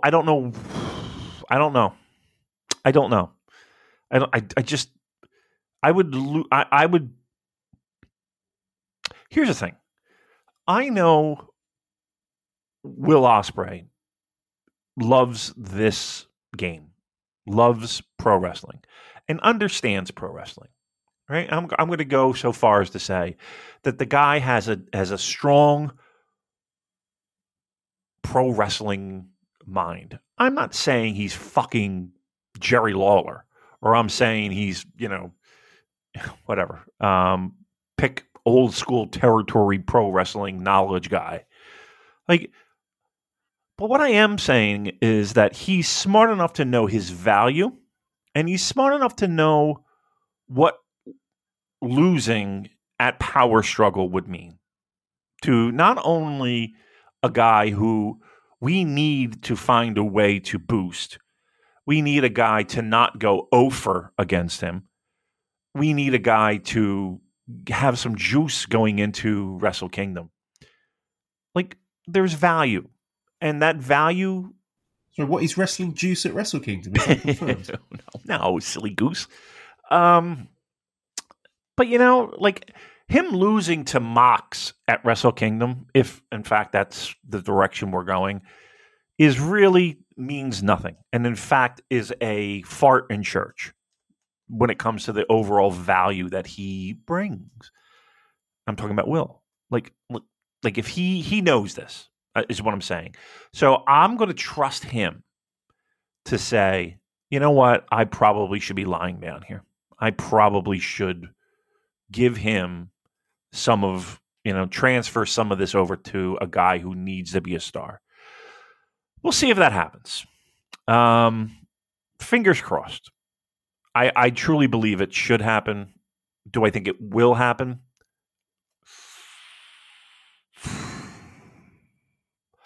Here's the problem. And I think this is the major thing of my kind of being down on New Japan, is that I don't have confidence that they're going to do that. I don't have confidence that they'll do that. That's maybe one of the more sad things about the state of New Japan Pro Wrestling, is that me as a fan, I'm not confident enough that they will do that. If they're smart, they would. I'm not confident. I'll ask you again, David. Who did Jay White put over in his final New Japan match on his way out? Yeah, wasn't it Eddie Kingston, right? Yep. Yeah. I mean, Hikuleo can't wrestle in Japan, but yeah, the final fucking nail in the coffin was Eddie Kingston. Come on. Look, I will be so much happier. It's going to be Wrestle Kingdom. Will Ospreay defending the US title against Eddie Kingston. Eddie Kingston's finally the guy to defeat Ospreay. Trent Beretta. I hope. Like, I really feel like I don't want to put too much stock into this match from a fan perspective and where the company is heading. This has to happen. If this doesn't happen, Joel, on a scale of 1 to 1,000,000, where would you sit with this company if Will Ospreay gets a clean pinfall at Power Struggle? I'd have to wait and see what the follow-up is. If the follow-up is Ospreay versus Moxley at Wrestle Kingdom, then I'm going to be really angry. Yeah. And I've said it before, but again, I'm not going to relitigate all of that again, but for all the reasons we've laid out, that will just be fucking brain dead. Yep, it would be brain dead. Give me your feeling. Give me a scale 1 to 10. How do you feel? How confident am I that they're going to do the right thing? Shota going to win? Yeah. Oh God. Honestly, it's hope more than expectation. I'd say about a 4. Right? That's what I'm saying. Like, that's exactly what the fuck I'm saying. Like, I've never in my entire life have rooted so hard in my mind for Will Ospreay to lose. You know what I mean? And if he doesn't... Okay. Good. Okay, a different scenario here. Okay, let's say Ospreay wins. Yeah. Then after the match, he's doing his interview and he gets attacked from behind by David Finlay. And then it's Finlay versus Ospreay at Wrestle Kingdom. And Finlay is the person who beats Ospreay, takes that title. I'm not saying this is good or what I want. I'm just throwing this out there. How would you react to that? Because is that something that you could see happening? I mean, I could see it happening. Would I be thrilled with that? Let's put it this way. I would be more thrilled with that because at least it's serving New Japan's interest. At least there's that. Would I pick David Finlay as that being that person? Well, I mean, you instantly give him a shot of adrenaline, that's for sure. And it does breathe a little bit of life into what I think is beyond the corpse when it comes to Bullet Club leadership and it being anything special. So I will say that I'm it's not my plan A, but okay. I mean, at least it serves New Japan's interest a little bit more. Shota's got to be the guy. He's got to win here. I'm going to say it. He's got to win, and if he doesn't, I just don't know what this company's that fucking thing. I just don't. And again, if there's going to be an angle at the end of that match and somebody New Japan centric jumps him, whatever. Okay, that would make it a little bit more, easier to swallow. But you're right there. Why not give the guy the fucking win? You know what I mean? There's no need to have. He's ready for it. Yeah, I mean, come on. We got it. Match is going to be great. There's no one in that promotion that has enough star power minus a Tanahashi, Okada, Naito that putting over someone means as much, right? And again, this is the opportunity to do it. So fingers crossed, man. Fingers crossed, because if not, I got a strange feeling they're going with Mox at Wrestle Kingdom. And well, it's not a strange feeling. I mean, all the signs are pointing that way. Yeah. Casey Dave says, am I reading too much into the Great O'Card Mox and Shota Ospreay matches leading to Mox Ospreay 2 at the Dome? So that brings us on to the next match to discuss, which is this singles match with Great O'Khan versus John Moxley, because you would imagine Mox is going to beat Great O'Khan, and if he's beating a United Empire guy, that would suggest that he is then going to face another United Empire guy. Now, it could be someone else. Maybe we're going to get a big Mox against Henare match at the Dome, or Mox versus Jeff Cobb, or Mox versus Callum Newman. However, that is the thing that's making me scared here. The fact that he's wrestling Great O'Khan, that's why there is a legitimate concern about Mox versus Ospreay. But, we've discussed that to death. How are you feeling about Mox versus Great O'Khan? You laid it out exactly. The fears that you have are the fears that I have, right? Great O'Khan has done nothing to give you any glimmer of hope that he would get the win. Well, what about him repeatedly talking up a title challenge against MJF? Give me percentage chance of Great-O-Khan beating John Moxley at Power Struggle and then going on to challenge MJF for the AEW title at Wrestle Kingdom and losing, right? You know, I'm not going to go crazy with this prediction, but odds of that happening. Great-O-Khan versus MJF. I mean, could you imagine MJF? I have to tell you.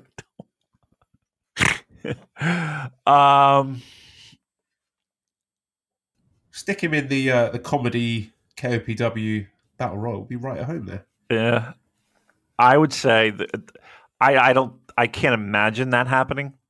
I can't imagine happening.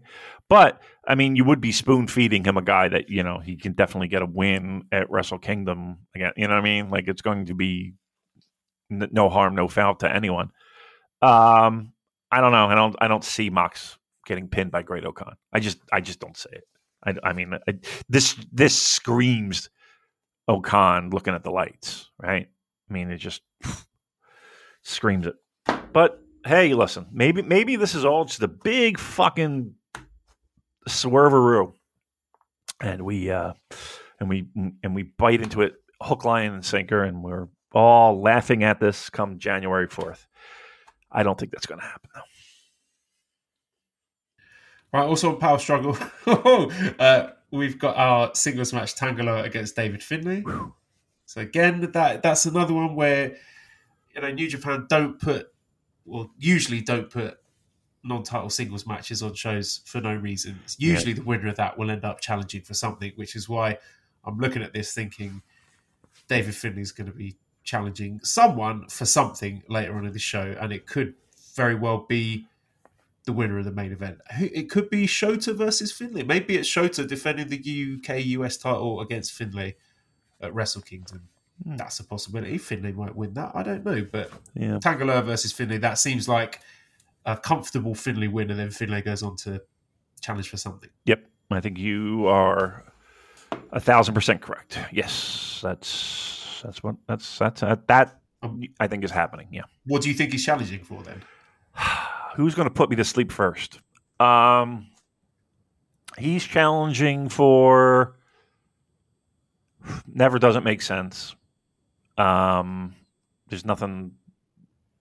I mean, maybe that he's upset that he lost it and he wants it back. Maybe. I doubt that to be the case, though. It feels like a loss to move up. So, I mean, you don't only have a couple choices, right? It's not going to be the world title, right? Obviously, because we got Naito and Sonata. Unless Finlay gets in there for a nice little three-way action.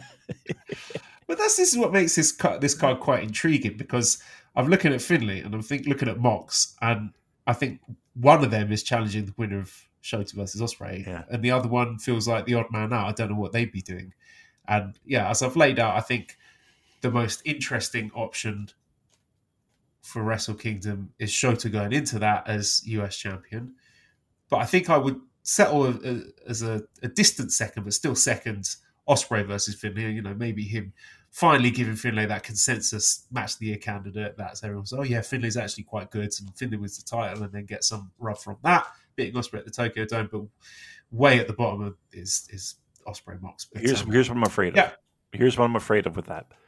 So again, it's Will Ospreay, and he's going to want to go out with a bang and make people remember, and because that's just the way he's cut.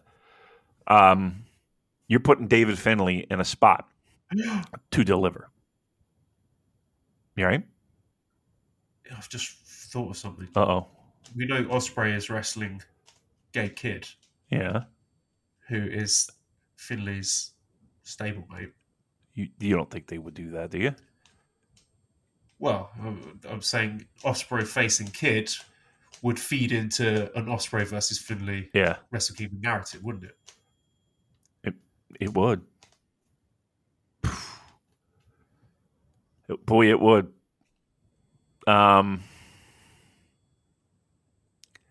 You bring up an interesting point. Look, I think it's a no-brainer that in some way, shape, or form, Ospreay Finlay, and then Shota Mox at Wrestle Kingdom. I wouldn't have a problem with that. Mox is just a non-title match. Yeah, I mean, to me, Shota and Mox is the interesting and intriguing match. If I wouldn't be surprised if we go that route, Finlay Ospreay. That makes a lot of sense, actually. It's got to go 0-4 against Ospreay, and I don't like that. Okay, well, whatever. This is interesting. I'll give it that. Like, There's a lot of uncertainty, and I will be excited going into Power Struggle. So for all my sort of grumbling, I'm into it. Yeah. I mean, this is dramatic for me. You know what? You're right. Because it can easily be hand waved, but if you really want to get into the weeds, yeah, there's some interesting stuff there. Yes, I will concede that. So I won't jump off a fucking bridge if Shota doesn't get a 1, 2, 3 here, because what you proposed is not only A, well thought out, but B, very possible. Very possible. Everything that you laid out there, that scenario, Gabe Kidd, Will beating him, Finlay gets involved somehow.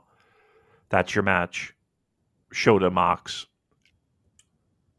I'm into that. I would have not only no problem with that. I think that's a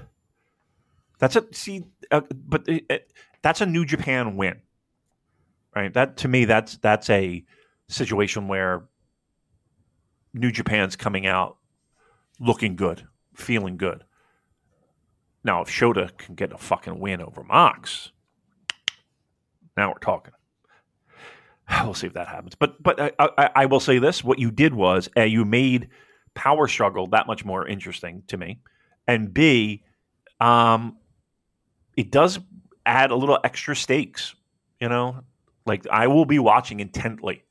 Not only from I do a podcast and I need to get out my pen and paper and critique, but from a fan perspective, I'm into it now. I'm not even now. I'm into it more than I was. So yeah, they should hire you, dude. Genuinely for Shota Ospreay. If Shota gets the win, I'm going to be like jumping off my sofa, like I watch Arsenal win a match. Because again, it's not because I dislike Will Ospreay. I think he's great. I think he's the best wrestler in the world. But just for all the reasons we've laid out, now there's a huge amount of emotional investment for both of us in seeing Shota Umino win this match. Which that's what you want being a pro wrestling fan, isn't it? Absolutely. Yeah. So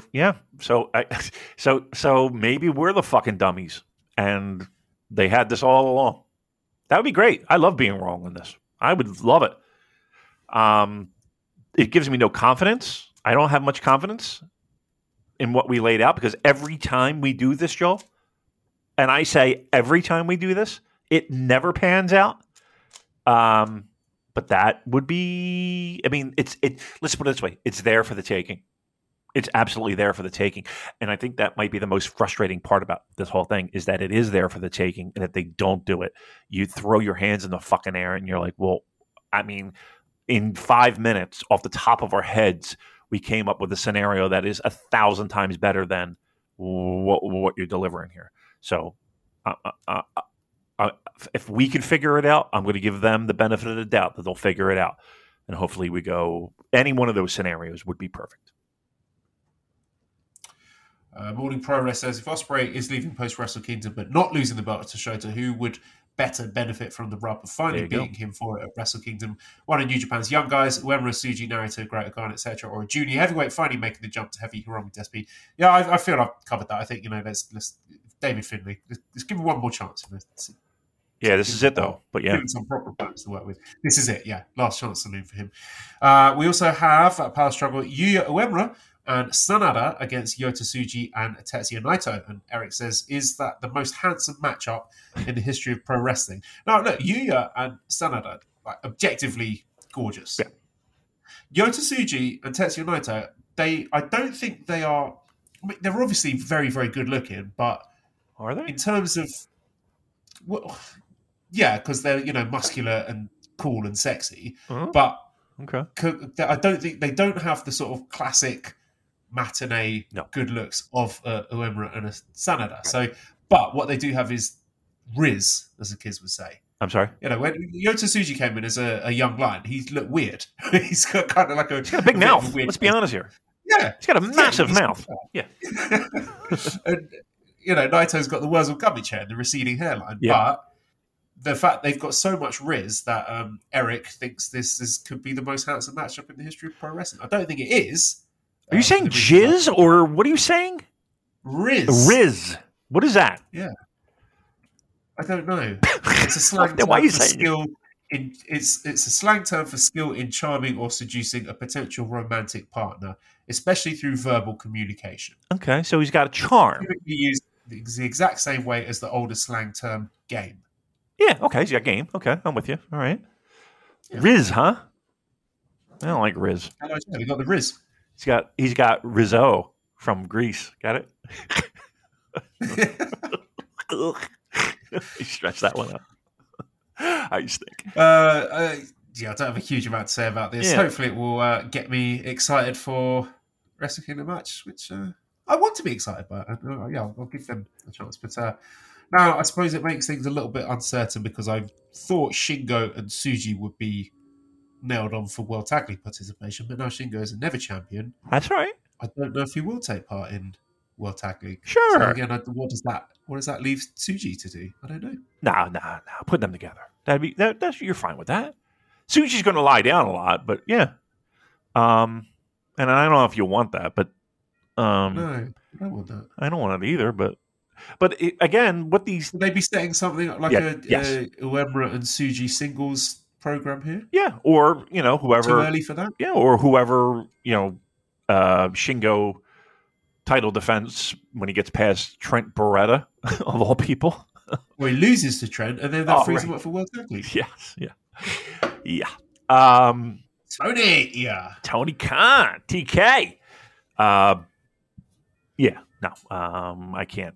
But yeah, that's World Tag League helps set up those little programs. So I think we'll see them in Tag League. Yeah, I don't have a problem with that. We also have the Never Openweight 6-man Tag Team Championship match with Tomohiro Ishii, Hiroshi Tanahashi, and Kazuchika Okada defending against the challenger team from TMDK, Shane Haste, Mikey Nichols, Zack Sabre Jr. So NBTL OUFC says who's next to hold the Never 6-man title. So as we get closer and closer to Wrestle Kingdom, and we suspect that Okada will be in a singles match. We've got another question about that, actually. If there's multiverse aces, if Danielson can't wrestle Okada at Wrestle Kingdom, who do you want to see Rainmaker face? I mean, maybe it's Claudio Castagnoli. I don't know. But that match is doomed. Here. That match is cursed. Yes. You know what I mean? Yeah. Like, that's one of those matches that is just fucking cursed. What was wrong with Bryan Danielson? What was it? Shoulder? I think he broke his orbital bone against Andrade or something. But anyway, I digress. Do you think TMDK win the Never 6-man titles? Like, do we need to get them off this Ishii, Tanahashi, Okada team before Wrestle Kingdom? Yes, we do. Because I think it would be a sin to have him not in a singles match. Tanahashi, it would be, but we all know the situation there. And even to a certain degree, Ishii. Okay. I guess the big challenge is, okay, so if we do get the titles off of them, then what do we do with the other guys? I would. But if it's this TMDK team, like Zach already holds the TV title, right? So then, well, that's the problem. Is that this is exactly why there's too many fucking belts. There's too many titles. You know what I mean? I mean, typically, they've not really defended these 6-man titles at Wrestle Kingdom in recent history. I know they always used to do the Never 6-man gauntlet match, which I quite liked. You know, that was a way of cramming everyone onto the show. But I think it's been a while since they've done that. So I don't think necessarily holding these titles means you are going to be defending them at Tokyo Dome. Good point.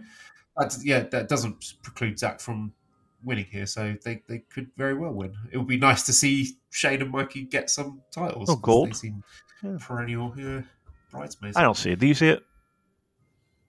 No. I really like the Ishii, Tanahashi, Okada team. I think there's more juice in that. Me too. But I think I don't know who you put in the ring with Okada. Unfortunately, I think you almost have to. How about this? Is this crazy? How about Okada Zach? Is it? Am I dreaming this up? Did Ishii say he's going to challenge for the TV title, or Zach invited Ishii to challenge? I mean, he might. I've got a feeling that happened. Maybe. I mean, either one of those two, I think, would be more than fine. I kind of like the idea of Okada a little bit. Okada Zach. I mean, I don't know if the fucking TV title's beneath him, but imagine him in like little 15-minute sprints. What, the Dome? Yeah. No, I mean, I think the direction for Okada, they're clearly trying to get the Danielson match. And well, okay, that ain't happening, right? Mox, maybe? Okada Mox? Oh, come on. Really? No. I don't want to see it. That's a waste. To me, that's a waste. I just think there's two completely different styles. I'm not feeling it. How about Kenny? Okada Kenny for the Dome? Yeah. They could do, I suppose. I would do that. I feel that's a match that they might want to save for a big US show. Come on. That would sell a lot of tickets. We need stuff in the Dome here. How many? They've wrestled what? I've heard the tickets are selling quite well for Wrestle Kingdom. Yeah, I know. Look, the doors are open. I mean, people are allowed to get there. And I know there's probably a ton of first timers, right? That are going to, that have been waiting a long time to get there. I'm sure. I'm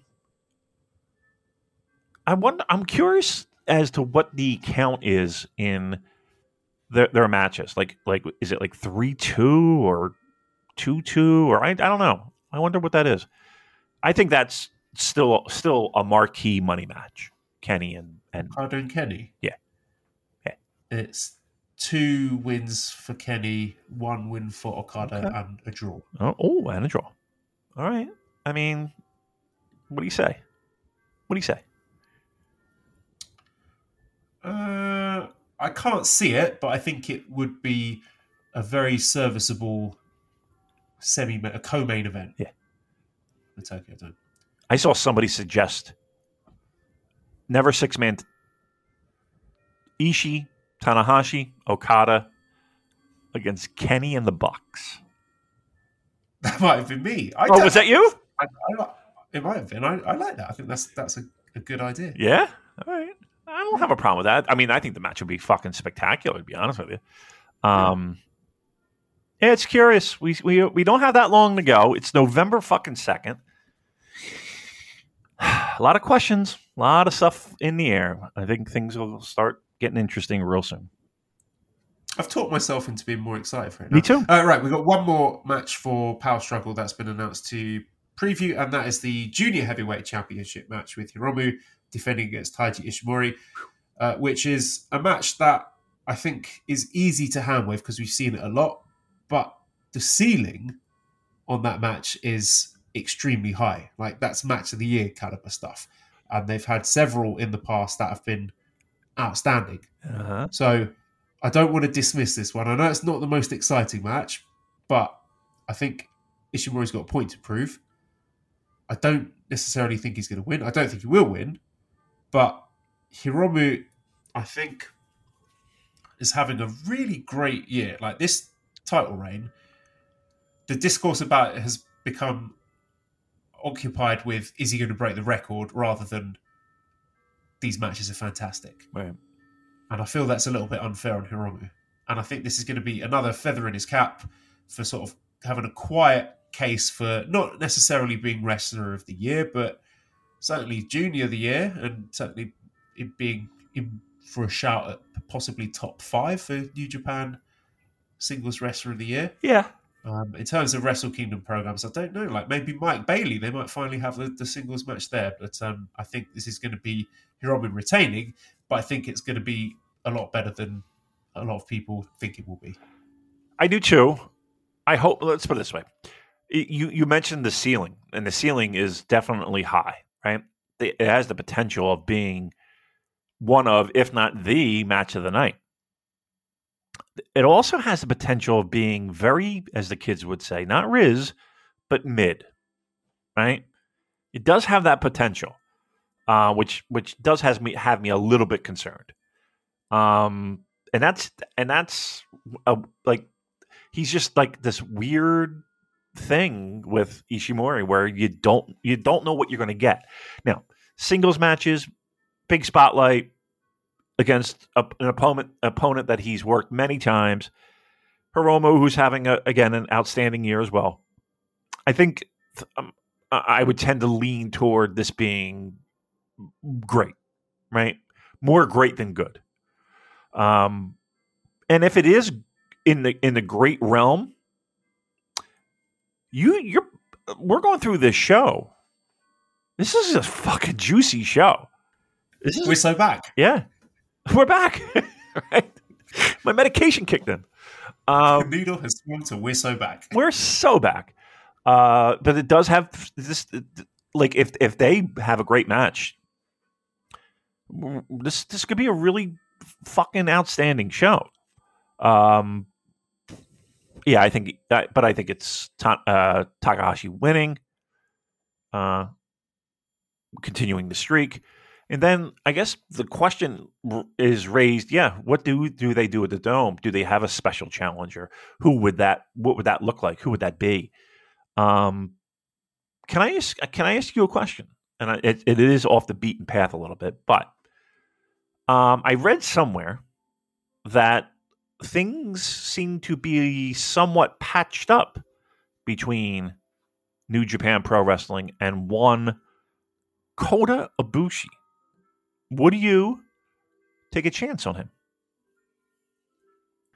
I know you don't watch AEW. Have you seen him wrestle recently? Yeah, I saw him in that clusterfuck. Yeah, he looked a little off, but I'm sure he has plenty of ring rust. But he didn't look good, did he? No. Yeah. I'm leaning towards, I think we've seen the best of him. I don't think he is going to get close to being the wrestler that he was at his peak for New Japan. So that doesn't interest me personally. Sorry. All right. What about his mom? You want to bring his mom in? I've got nothing but great things to say about Kota Ibushi. My experiences. Yeah, she's a lovely lady. Sounds like it.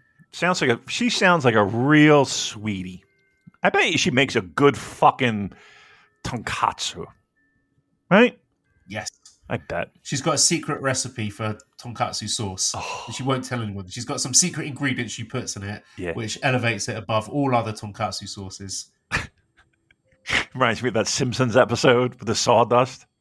Do I taste cinnamon? I'll never tell. All right. Are we done? Can I go watch some fucking Maple Leafs hockey? Talk to my wife. Yeah, we're done. All right. Yeah. Bye, everyone. That's it? That's how we're closing? All right, no, we're dropping the we are. The plugs. All right, do it on the count of three. Do it on the count of three. Ready? Go. 1, 2. Bye. Oh, sorry. The count of three. I got to count it down. Ready? I'm going to count down, then you say goodbye. Ready? 1, 2, 3. Goodbye.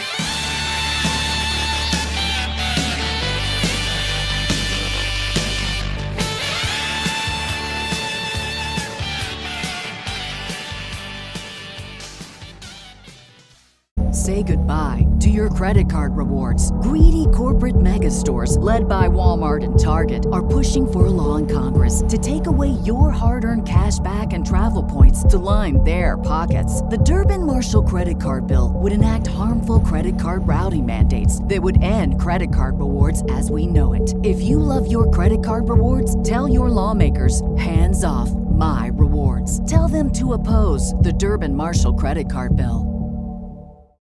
Hola, my name is Ricardo. I am the host of the Lucha Jovers podcast here in the Voices of Wrestling Podcast Network. We are a Spanish-speaking show dedicated to discussing and analyzing pro wrestling from all across the world. From AEW to CMLL, we talk about American wrestling, Japanese wrestling, and of course, Lucha Libre. If something big happened in the pro wrestling world, we will talk about it.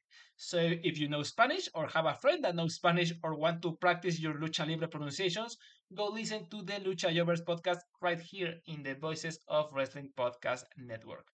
Nos vemos por ahí.